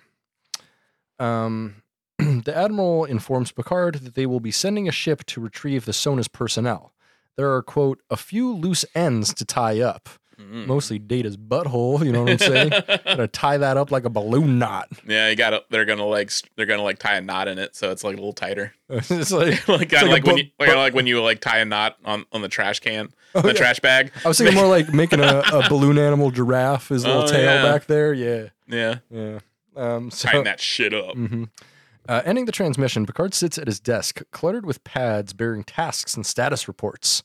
Sifting through them, Picard dismisses his work and rises from his chair, standing at the windows overlooking the planet below. He thinking about Anish and that advanced non-colonialist pussy out there, you know what I'm saying? I know what you're saying. Counselor Troy is busy at work in her counselor's office when the door chimes and none other than our favorite fuckboy, Commander Riker, enters. He asks Troy if she has a minute. And he tells her that he thinks he needs a little counseling, if you know what I mean. Yeah, they're like flirting like weird little kids. It's very weird. Yeah, right? He's grinning ear to ear and in the horniest of horny Riker style. Yeah. It's great. He moves to Troy's chair and lies down, his head in her lap. She says, "This isn't one of the usual therapeutic postures. Maybe you should sit up." And Riker is being playful and says, "Maybe you should try lying down," which is an awesome line. God, I love this guy. He sits up. And he goes, Oh, yeah. Gets a good, You smell fresh, lady. He gets a good sniff while he's down there. He sits up, stealing a kiss along the way. Riker says he's not sleeping well, and Troy suggests he asks Dr. Crusher for some help. What I need, I can't get from Dr. Crusher, he says, but we all know he definitely could. He could get it from anyone in the ship. She put a monthly limit on my prostate massages, on my medically induced prostate massages. She has a punch card. It's just like hanging on by two pieces of paper. Yeah. I was there every day. So she made me adhere to a limit. It's like, damn it. Yeah. He then asks if Deanna thinks it's possible for two people to go back in time and fix a mistake that they made. She says on this ship, anything is possible, and he kisses her. It's true. I mean, they can go back in time. Yeah, Troy is repulsed, pushing him back and laughing. Yuck! I never kissed you with a beard before, she says, shoving him through the doorway. Why does it taste like that? Why does it taste like Dr. Crusher? And Jordy? What? What the fuck? So she hits a panel and closes it shut as he yells, I kiss you, and you say, yuck! Picard and LaForge head down a corridor to engineering. LaForge reports on Data's status, who, it seems, was shot by a Sona weapon, damaging his memory engrams. But Picard says the Sona reported that Data fired first. LaForge disagrees, then is interrupted by a sudden headache. He doesn't want to fuck tonight. No. Sorry, Picard. No, his ocular implants are bothering him. The two arrive at engineering, where Data is being held in stasis in like this kind of Borg stasis machine. It's kind of weird. Yeah, they have him in a closet. They The door's open. I mean, he's just like in a box. Has he ever really been in the closet? No. I think we all know he's bi. It's just no one wants to fuck him. I mean, it is reassuring that he's like offline at this point, but it just seems like almost like a torture device where it's just like a small closet he can barely move his arms if he was conscious. It makes sense though. I mean, he's being held. LaForge reactivates Data, who admits that he seems to be missing several memory engrams. LaForge holds out his hand, and the several cybernetic components to which Data responds, oh, there they are. It's kind of fun. The damage to his face is repaired, and Data is released from his stasis confinement, as Picard asks him what the last thing he remembers is. Data launches into some lyrics from the HMS Pinafore, but the captain stops him about the mission, he says. Standing before the Enterprise warp core, Data recalls that the last thing he can remember is following Baku children into the hills. Why were you following Baku children? That's not... that is a bad place to black out Data. Because, did you know in the criminal justice system, sexually based offenses are considered especially heinous? Yeah. These are their stories. Yeah. Get Officer Stabler and Benson up here right now. Dun dun dun dun dun dun dun dun dun. Bum bum. This would be the start of an SVU episode. Wait, so you don't they bring in Ice-T, you don't remember where you were following those kids up in the hills? Data, take a seat. I'm Chris Hansen. Down on the planet, Picard, Data, and Anej and Sojef retrace Data's steps, finding a Baku boy named Atreem playing in a tree with a friend and his pet. The hippo rat. Sojef asks Atreem if he can recall where Data first appeared to them. The boy responds that he was playing in the hills by the dam and leads the way. Now we see Riker sitting in a bathtub in his quarters with Troy, who uses an old-fashioned razor to shave off part of his beard, his face covered with a thick coat of shaving cream. And by shaving, I mean Deanna's pussy.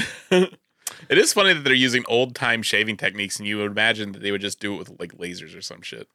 Yeah, you probably would.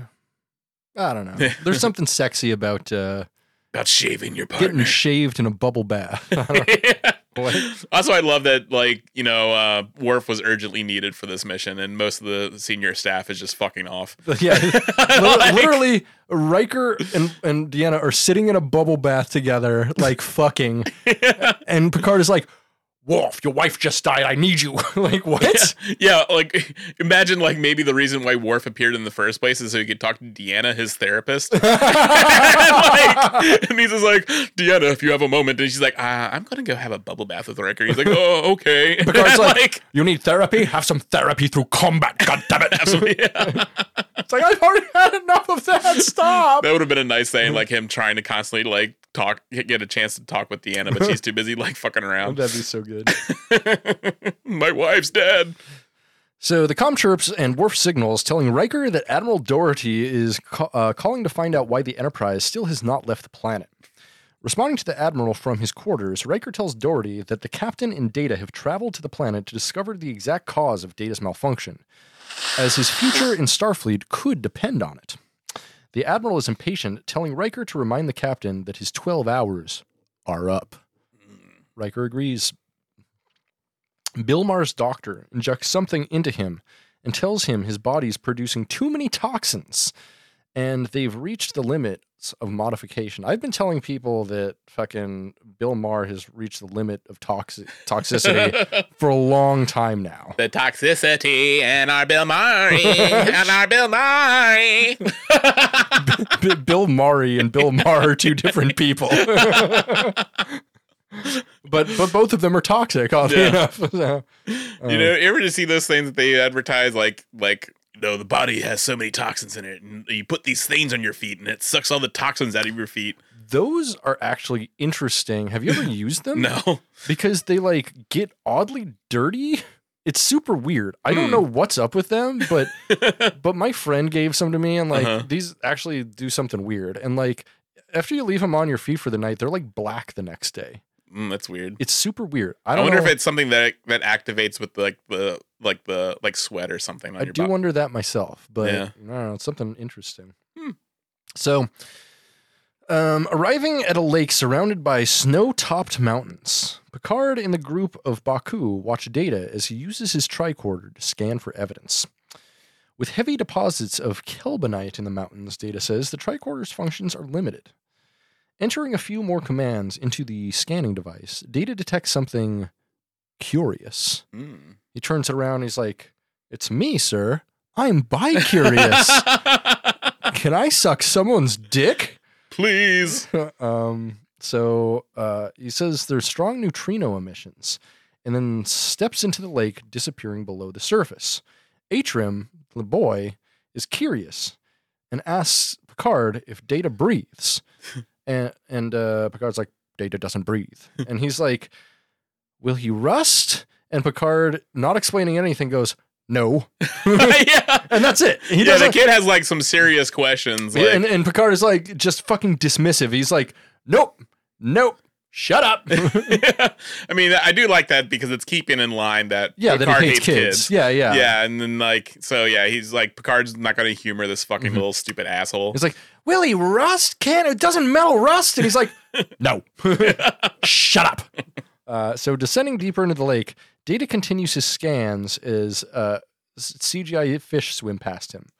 And he's doing like a little goofy face, like, ooh, look at this little fish. Yeah, it'd be funnier if he did a fish face and then maybe like Nemo. Oh, wait, yeah, Nemo from Finding Nemo, like went past or something. That'd be funny, right? Or like he's being propelled by like farts coming out of his butt. That like, would have been really good. Yeah, butt propeller. Yeah. Or he like pulls out his dick and it starts spinning around like a little propeller. Like a propeller. Like, he's just like swimming through the lake.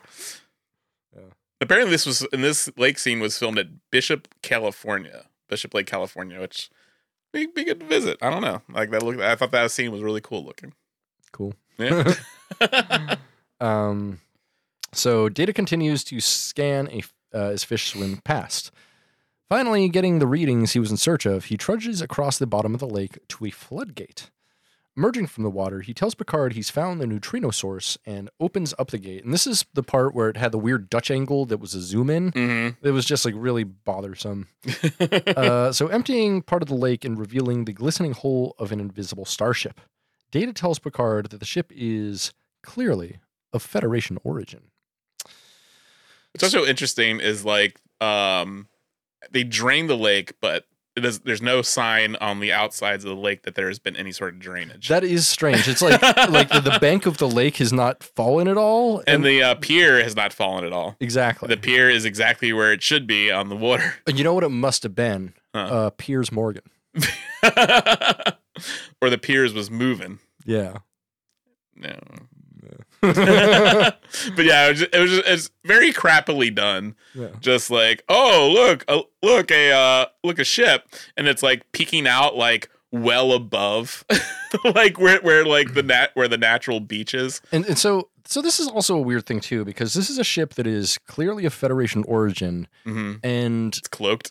It's cloaked. Exactly. It's cloaked. The first Federation ship that has ever gotten a cloak was the Defiant, I think 2 or 3 years prior from this. Also, why cloak it in the first place? Like it was underwater. That's a good question. Like the whole point, like it could have literally been anywhere if it was cloaked. Yeah. The it doesn't have to be in water cloaked. Yeah. I guess they could have someone could have bumped into it if it was cloaked elsewhere. Yeah, but I mean, like it was supposedly so below the water level. I mean, why would it matter? But if it has cloak, they could have put it like on top of the mountain because it wouldn't even fucking matter. Oh, okay. I'm sorry. Or in orbit, cloaked in orbit. Sorry. Much bigger point to make here. Mm-hmm. If it was cloaked and underwater, why did they need a floodgate to drain the lake to get it out? It's a ship. Ships can fly out of the lake and fly back into the lake. Yeah. They don't need a floodgate to change the water level at all. That doesn't make any sense. No. Why do they have a floodgate? Someone explain this to me. Yeah, why did they build a floodgate for this? Is there a dam or something? Did they build a dam for this thing?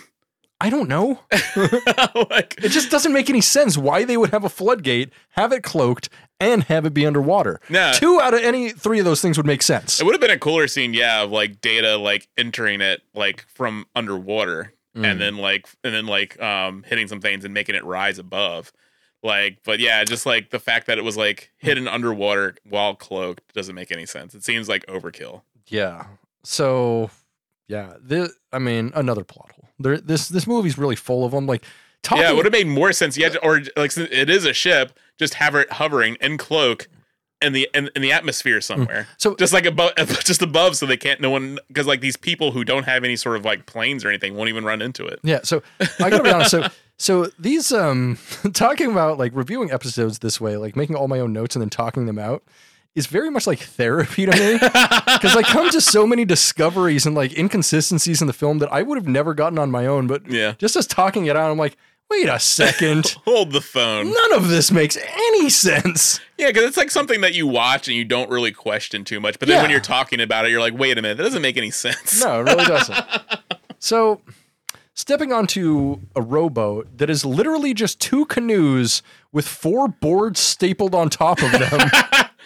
Like, that's what it is. I'm like, why don't they just take they can literally fit all these people in 1 canoe, but instead they have 2 canoes with a bunch of boards nailed on top. Yeah. To make this makeshift shitty catamaran. It doesn't like... Well, they can build like a really high tech like flood thing where they can just like drain a lake. But that's the Federation though. Was it? Yeah. Yeah, because this thing wasn't made by the Baku. No, I think it was the Baku. The Baku didn't make this, no. The flood, the valve release for the lake. I don't think so. I think so. Why would they? Because it was there in order to keep the water level to hide the ship that is of Sona and Federation origin. So yeah, it's definitely not the Baku. I don't think. And also, why would the Baku need a dam like that? It seemed like it was there. I mean, I think the Baku would have noticed like this weird. But the Baku didn't know about the floodgate at all. They didn't? No. That's why fucking Data had to go find it. Oh, interesting. Yeah, Data's the only one who actually... Yeah, then why even like need to have it in the first place? Because they can just teleport in and out of the ship. That's my question. Yeah. So, yeah, exactly. That's why I wonder why they have the floodgate and the thing's underwater and it's cloaked. You can just put the ship underwater and cloak it. Yeah. Why would you need a floodgate? Mm-hmm. I am so confused about that. Like, is this an unflyable ship? I'm so confused. Like, well, so that later it ends up in orbit of the planet. Yeah, so it's not unflyable. I don't know. Yeah, no, I'm gonna have a Scanners moment here. I think you should write off an angry tweet to Jonathan Frakes. Be like, what the fuck, dude. No, this is a Pillar decision. It's a Pillar decision, yeah. Definitely. Pillar, what the fuck? Pillar or ass? Berman. I mean, once again, if you have Michael Berman's cell phone number, Michael Berman. Rick Berman. Sorry, Michael.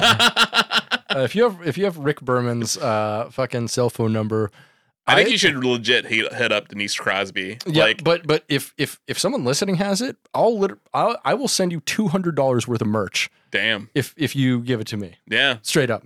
So yeah, if you have Rick Berman's phone number, Mm-hmm. give it to Soy Trek. Mhm. DM Soy Trek. And by $500 worth of merch, I just mean like 80 of the exact same bumper sticker. They're like, here you go. And then you're just like, what the hell? Why do I need all these bumper stickers? Shut up. Enjoy. You'll enjoy your $500 worth of bumper stickers. All right. 200. I said 200. Oh, 200. Yeah, you'll enjoy your $200 worth of bumper stickers and like it. All right. Yeah. So just shut up and give us Rick Berman's phone number. Please. Man, Rick and Morty, they should have Rick Berman come and replace Justin Roiland for Rick on That'd Rick and be Morty. nice. Yeah. Yeah. And then who would be the Morty, though? Someone actually named Morty. Is there anybody named Morty anymore? Yeah. I mean, no one notable, I don't think. Yeah. Mortimer, Morty. Rick Mortanis. Mortan. That was a. I've gaped a lot of holes, but that was one of the biggest stretches I've ever seen. Yes. It's the closest I could come up with. Oh, good one. That's your Michael Berman of the day. So suddenly, wait, no. So they step on the rowboat and go to the cloaked ship to investigate. Crossing the lake, the three arrive at the dripping, invisible hull of the ship. Data operates his tricorder, which opens an airlock, revealing the interior of the ship. Climbing inside, Picard, Data, and Anij are stunned to find a perfect holographic replica of the Baku village, albeit an incomplete one. Picard tries to mansplain a hologram to Anij, who knows what a fucking hologram is. Mhm. And she's like, I know what a hologram is. You don't have to explain it to me. It's pretty funny. Well, it's like, well, I mean, y'all are like living in like, and just like weird houses and doing open air bread baking. At the same time, like, she was like, yeah, we couldn't repair your positronic brain. And so, like, they're obviously one of the few civilizations who's ever even heard of positronics. Yeah. Much less might have an idea of what to do with them. Yeah. So does that mean that they had created positronic brains in the past? So here's my idea. Huh. They're all descendants of a Soong. The Soonga. Ooh. I like this. That's sort of like a V'ger type thing. The Soonga. So then like it became the Suna. That's actually kind of brilliant. You know what? I think we got a story to sell, baby. Let's spec script this motherfucker. Oh, it came back denied with a turd in the envelope. says fuck Brent on us, written in blood. I don't know why. No more Brent is on the second page, also written in blood. So Picard doesn't understand. Clearly, Data was shot to prevent the discovery of the holoship. But what is its purpose? Picard deduces that this ship is here to trick the Baku, to transport them en masse to a new location away from their planet. But why? Suddenly, a burst of phaser fire rings out, narrowly missing the crew. Picard and Data react quickly, shoving Anij out of the ship and away from the crossfire as they fire their phasers. Disabling an attacking Sona officer inside the ship, Picard and Data deactivate the holographic simulation and turn back to the lake to find Anij struggling to swim. Apparently she can't swim. The two Enterprise officers leap from the airlock into the water to save Anij. As Picard scoops her into his arms, Data assures them, in the event of a water landing, I have been designed to serve as a flotation device. And he suddenly inflates, which is actually very funny. Yeah. I like that. That was good. It would be funnier if his like flotation device was just his dick, though. Where you had to blow into it. You know how you with those things, you're like, stick it, when you're on your plane, like stick it in your mouth and blow. And it's like you have to like blow him and he goes and he pulls out his dick and he's like, all right, you can do this one. And Anij's just like, don't you have another one? He's like, yes, it's my asshole. Which would you prefer to blow into? The pole or the hole? Doesn't matter, both have the same fill rate. So in the Enterprise transporter room, Picard and Data have returned to the ship to find Lieutenant Commander Worf waiting for them. Worf informs the captain that his wife is dead and he's so sad. Please let me go home. The end. No. Worf informs the captain that neither the Starfleet nor the Sona hostages mentioned the holoship in their debriefing. Picard orders the Klingon to debrief them again, then notices a huge red blemish on his nose. Have you been in a fight, Mr. Worf? He asks, and Worf is humiliated, explaining that it is a gorch, a Klingon pimple. Well, Picard assures him, it's hardly noticeable. Which is like, come on, dude, you already noticed it. Yeah, and but Worf is just here to just be made fun of the entire time. No, he's the comic relief, which is like, did Michael Piller not watch DS9? Yeah. This man's wife just died, and he just had to kill the emperor of his home planet. Mm-hmm. He's been through some shit. He's been through the most shit. Leave Worf alone. Like, this dude deserves like all the time off, and thankfully he gets it because he just goes and takes a job with the Klingons. It's like a chill ass fucking ambassador job. Also, like, also at no time did he try to confront anybody on the Enterprise, like why they didn't attend his wedding. Yeah, that's a very good point. Like not a single, which I thought was like one of the weirdest moments. Mean, to be fair, it was a shotgun wedding. Actually, more of a Batleth wedding. Yeah, Batleth wedding. Yeah. It wasn't really a shotgun. You know, they planned it and everything. Yeah, they planned it. You know, Alexander was there, of all people. Fucking the name of the episode is "You Are Cordially Invited." Yeah. And apparently they didn't cordially invite anyone on Enterprise. No, or maybe they did and they didn't show up. And that's the thing too, is like Enterprise wasn't doing shit during that period because fucking First Contact definitely takes place before season 6 of DS9, and then this definitely takes place after season 6 of DS9. Like, he definitely got married to Jadzia in season 6 of DS9. They probably could have gone, unless they were doing something so important that they couldn't, that they didn't need to make a movie out of it, but they did for Insurrection. Yeah. Like, what? Come on. That would have been funny if like they just like kept referencing some really other cooler thing that happened to them that's not this movie. Oh yes, Mr. Worf, we're sorry we didn't attend your wedding, but or your wife's funeral. Either. Really, we were busy for both. But there was the space rupture. My God, so many lives lost. It was such an adventure that we had. Will there be stories about it for years to come? We had so much honor and glory, we couldn't take it all with us.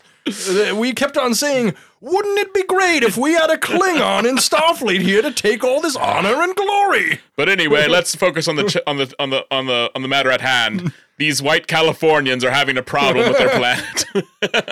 You know, at the end of that mission, they gave us the option to go back and change one thing in time and prevent one great tragedy to a personal loved one.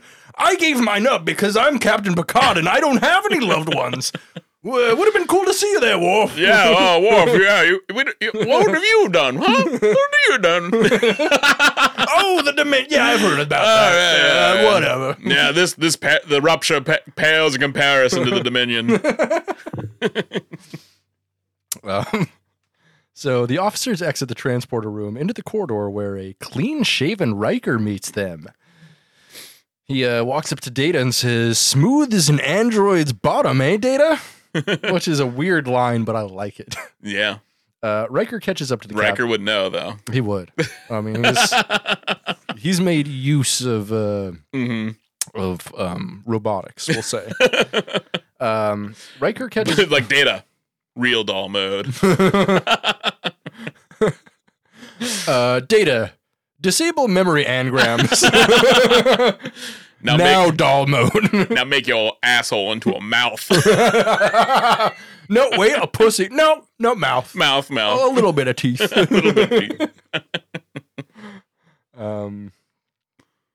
So, Riker catches up to the captain, telling Picard of the Admiral's order to leave the Baku region immediately.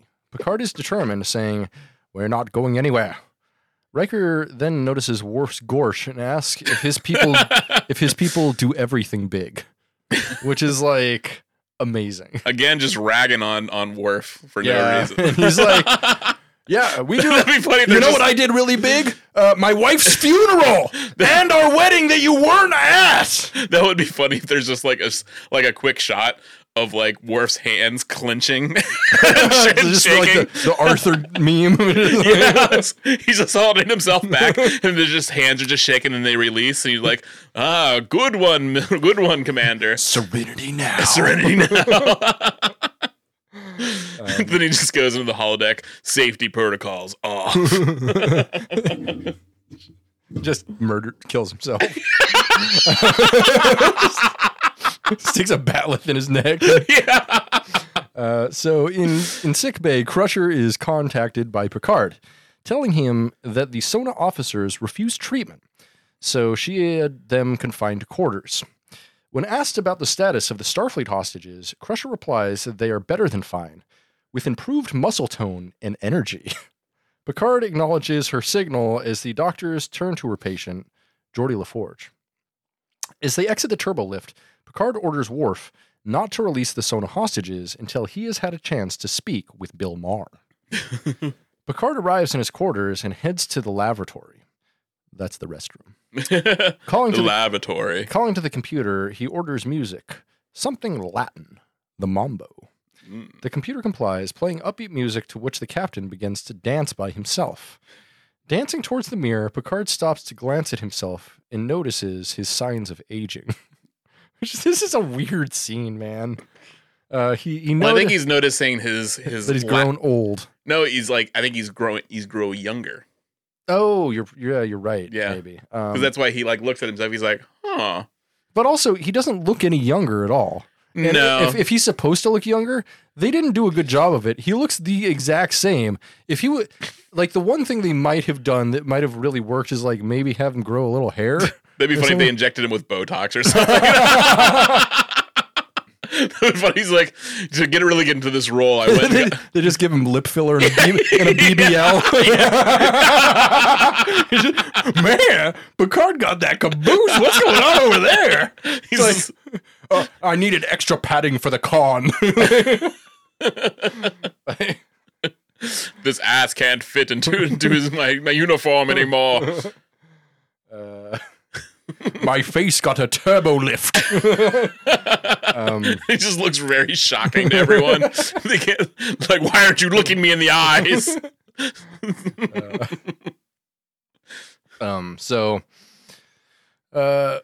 Picard is growing old. He's not an action hero anymore like 2 years ago. This gives him pause as he decides to go back down to the planet. Anij now answers a knock at her door. It's Picard, asking, "How old are you?"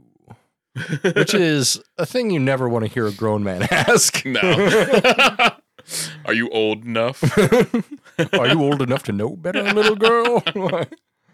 A while later, Anij and Picard meet with Sojef at our team and Turinel as they discuss the Baku's real situation. Sojef explains that the Baku traveled to this planet 309 years ago from a planet where technology threatened their very existence.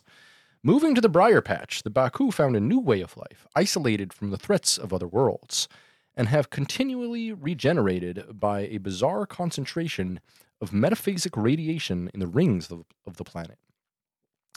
The Baku planet is a fountain of youth that only affects humanoids once they reach maturity, and Picard understands now why someone would want to take all this away from them. He tells the assembled Baku that clearly the architects of this conspiracy want to keep this relocation a secret, and Picard won't let that happen. Hell no. Wild that, like, the Sona just can't share this entire fucking planet with 600 people. Yeah. Instead, they need to, like... Or the Buka, or... Oh, yeah, sorry, wait. Buka de Bipo. The Pacao. No, the Sona. It's weird that the Sona can't share it with the Baku. Oh, yeah. Yeah, because the Sona, like, want everything, all the resources from the planet, but really all they need to do is just move there and share it. Mm-hmm. That's it. Literally. The planet seems huge. The planet is huge. Like, so it's like... So they're just... Literally... a planet can't have rings unless it's a certain size. So like it has to have a specific amount of gravity. Like so it doesn't make any sense. But they don't want to move there. That's the thing. So what? Yeah. Boo-hoo! Well, they're seeking to do something more dire. Yeah, that's the problem. Is like they're artificially inflating like the fucking stakes here. It's like it's something they don't need to do. Literally, they could have just solved it by being like, "Hey, I realize we're gonna live like on the other side of the planet." Yeah, that's it. The end. Yeah, we're gonna live on the Italy of this planet. Yeah, but like there's a planet that can only have one village and 600 people on it. Like, what the fuck? Like, literally, they take like a couple hour journey to like go to a lake and shit. Come on, man. Yeah. So, strolling through the quiet village at night, Anij teaches Picard about Baku customs and tells him about herself. Picard reciprocates by telling her of his life in the Federation and of his desire not to let bloody chapters in history play out again. Here, and says most of Earth's troubled history comes from displacing smaller groups of people for the needs of large ones. Yeah, like specifically non-white people. All the non-white cultures of the planet being displaced. And then here we have just the littlest white Californian sort of people, like they're in the place of the they're the ones being displaced, which is like okay, you could have not made them just like all white. I mean, they really could have called this Star Trek The OC. Yeah, I know. Because these people are very Orange County, conservative. Yeah, just like they're all just like little blonde kids, and just like it's very silly, just like putting them in this role. Yeah, they're all fucking NIMBYs. Yeah, they are. They're like, yeah, those Baku. Or those Sona, they're we don't want them around here. You know, they cause problems and do crime. Maybe that's why there's only 600 people, because like they're known as the Space Karens, and so like they're like other people have tried to inhabit the planet as well, but then they're just chased away by all the Karen. Oh, they're just genocided. Yeah. So Anij admits that Picard surprises her. He doesn't stand up to his reputation as an offlander. Anij asks Picard if he's ever experienced a perfect moment in time. And Picard says the first moment he had a prostate orgasm felt like an eternity to him. And Anij said... it was from a 300-year-old woman, too. Her name is Kynan. That's kind of weird. Maybe we could play that one back. Also, Guinan's over 500 years old. Oh, yeah, she is. So Anij waxes poetical on this, and it's kind of sick, actually. Picard wonders how she hasn't learned to swim in 300 years, and she says she just hasn't gotten around to it yet.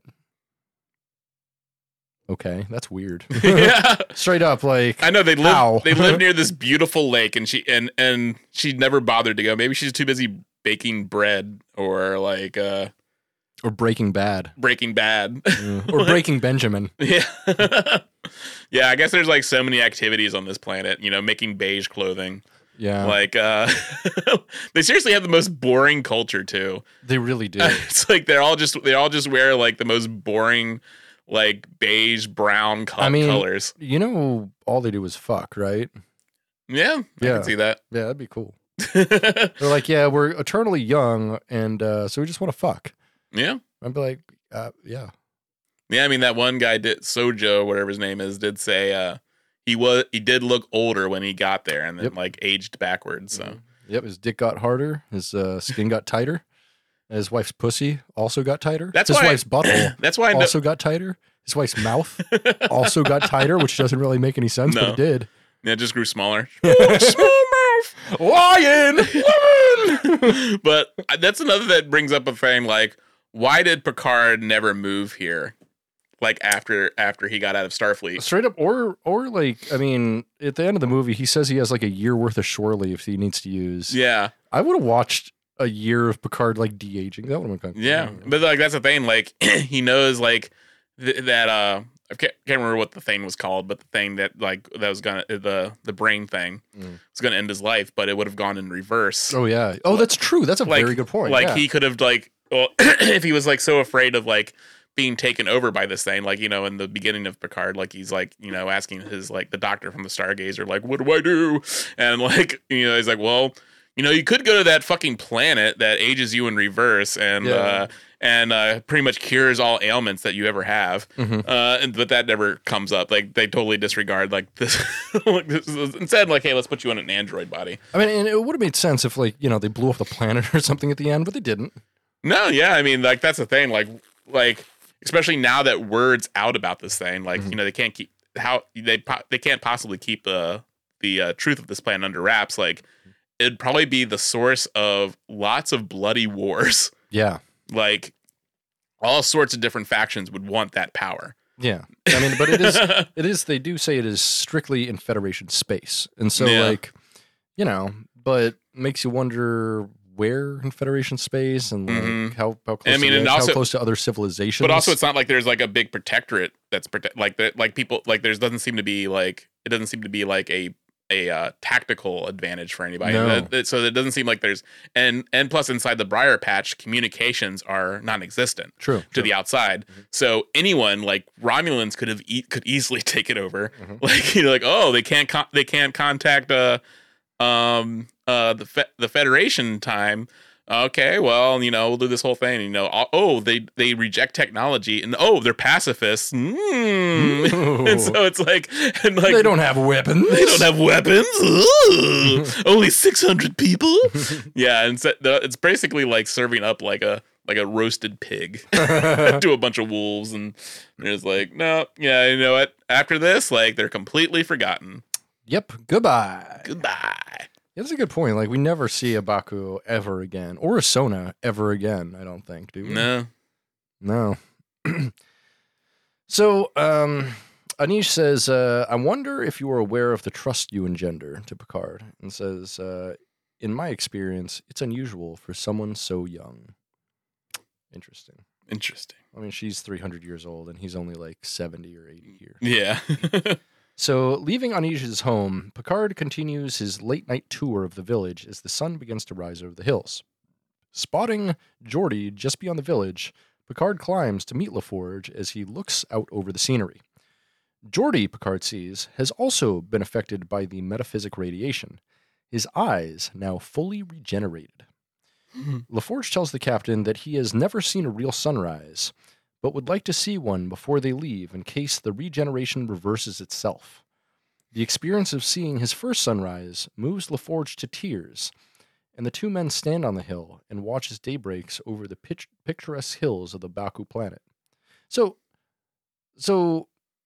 apparently, like, his eyes have naturally overtaken the implants, so when he leaves the planet, one would suggest that his eyes would return to normal, but the implants wouldn't be there now, correct? Yeah, I was kind of taking it like, okay, are the implants just like weird contacts he can take in and out? That's what I'm wondering. I don't, because they were like giving him a headache. They're actual implants. Yeah, like they're implanted in his head. So I just wanted the scene where his real eyes are growing and like pushing out like the fake implant eyes. He's like, ah! He just shows the eyes just pop out of his head, and then like, oh, there's real eyes under there. Or I want the scene as they fly away from the planet, and he's like, all right. Oh no, my vision's fading. Oh fuck, I'm completely blind again. What the fuck? And his real eyes just shrivel up like raisins. Like, ah! He just has black eyes, like a fucking. Yeah, beautiful. They just fall out like two prunes. He's just like, Worf picks one up. The warrior's fruit. This is for not going to my fucking wedding. You piece of shit. And just pops it in his mouth. I am sorry. Fuck you, nerd.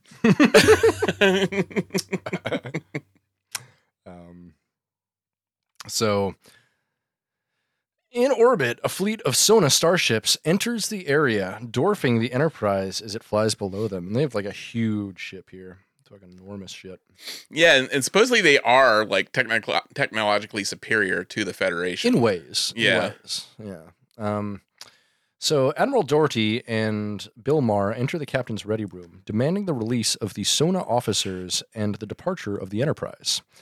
Picard is ready for them, telling them that he found the holoship. Doherty knows that he has been caught and asks Bill Maher to wait outside. The Sona, however, refuses and shouts in an enraged, "No!" The skin stretched tight over Bill Maher's forehead breaks and blood begins to drip down his face. "This entire mission has been one Federation blunder after another," he snarls. "You will return my men, or this allegiance will end with the destruction of your ship." Bill Maher storms out, leaving Doherty and Picard alone. Bow, wow, wow. Doherty is more calm than his Sona partner, telling the captain that he looks rested. Picard cuts through the pleasantries, telling the Admiral that he will report Doherty's actions to the Federation Council. But Doherty retorts that he is acting on orders from the Council. They have decided that the Baku are not the native inhabitants of this planet, and it is unnatural for the Baku to be immortal. Relocating them will simply restore them to their natural evolution. Which does not sound like something that Starfleet would tell him to do. No. But then also, like, steal that immortality and sell it? Yeah, that's all it's like, up. Okay, well, they can't be immortal, but other people can for the right price. Right. This is very, like, Terran or, like, fucking human from Avatar. Yeah. Yeah, stealing the brain juice from the Payakon. Mm-hmm. From Payakon. Oh, not The Talcun. Yes, yeah. Payakon survived. Payakon, Yeah. boy. Payakon boy. My boy. So Picard is outraged by this sophistry, but Doherty informs him that they are acting for the greater good. The Sona have developed a procedure to collect the metaphysic particles from the planet's rings, but the procedure requires them to inject a substance into the rings that initiates a thermolytic reaction, after which the planet will be uninhabitable for decades. The planet is in Federation space, but the Federation cannot duplicate the Sona's technology, which makes them, quote, petty thugs, though they may be the Federation's willing partners. Doherty tells Picard that oil used to make petty thugs into leaders, and warp drive turned Romulan thugs into an empire. It's like neither of those examples are good. Yeah, you're talking about and also like way to also be very racist here for no reason. Hey, remember when the planet like survived on this thing that destroyed it? Yeah. So with metaphysics, Doherty explains, a whole new medical science will evolve. With metaphasics, not metaphysics, and help billions of people throughout the Federation. Picard tries every argument for delaying the procedure, but Doherty has an answer to each one. Although there are metaphysic particles all over the Briar Patch, only those in the planet's rings are concentrated enough to produce the rejuvenating effects. The Federation's best scientific minds have already examined the Sona's technology and concluded that it is the only means of collecting the particles. Picard proposes that the Sona establish a separate colony on the planet until a less destructive alternative can be found. Doherty rejoins that the Sona's sentience is so advanced that it would take 10 years of normal exposure to the radiation to begin to reverse it, and many of them won't live that long. Besides, he adds, the Sona don't want to live in the middle of the Briar Patch. Who would? Picard responds, the Baku. Damn, shut down, motherfucker. Yeah, I do like Picard's space lore during this scene. Yeah. Like it's pretty good. It is. So Picard says this mission is a violation of the Federation's founding principles, as well as the Prime Directive, and that it will result in the destruction of the Baku society. Picard believes that this is an attack on the Federation's soul, although it's not entirely different from the Maquis, in my opinion. Talking about forceful relocation and shit. I mean, Picard already kind of dealt with this, during the episode where he had to relocate the Native Americans. True. But he did make the right choice at the end of that. But in this, he's like, what white people are being threatened. It becomes lock and load, Picard. Not on my watch. Not on my watch, motherfucker. Becoming exasperated, Doherty repeats that they are only moving 600 people. In a fury, Picard asks Doherty to tell him just how many people it takes before what they're doing becomes wrong. 1,000? 50,000? 1,000,000? How many people does it take, Admiral? Mm-hmm. Finished with trying to reason with Picard, Doherty orders Picard to release the Sona officers and then depart for the Gorin system. File whatever protest you wish to, he says. By the time you do, this will all be done. Picard angrily marches to his quarters. With a view of the Baku planet below, he slowly removes each of his rank pips and renounces his status as captain of the Enterprise. Say what? And I think that's a great place for an intermission. Yeah. So that's going to be the end of this episode. Mm-hmm. Go ahead and listen to our continuation tomorrow, or if you're a part of our Patreon now. What? Thanks for hanging with us. With that, Captain's Log Supplemental. Thanks for hanging with us, Soyagers. Be well, travel safe, and maybe watch Star Trek Insurrection. I'm not quite sure. Yeah, it's a good episode. It's a good 2-parter episode. Yeah, if you look at it like that, I guess. Yeah. Yeah. It would have been a good 2-parter. You bring in F. Murray Abraham, Mm-hmm. It's good. I guess. Sure, why not? Yeah. All right. Well, thanks for checking with the Soy Boys, Girls, and Otherworldly Beans. Hang dong and shocker. Soy, soy, soy, soy, soy, soy, soy. Soy, soy, soy, soy, soy, soy, soy, soy.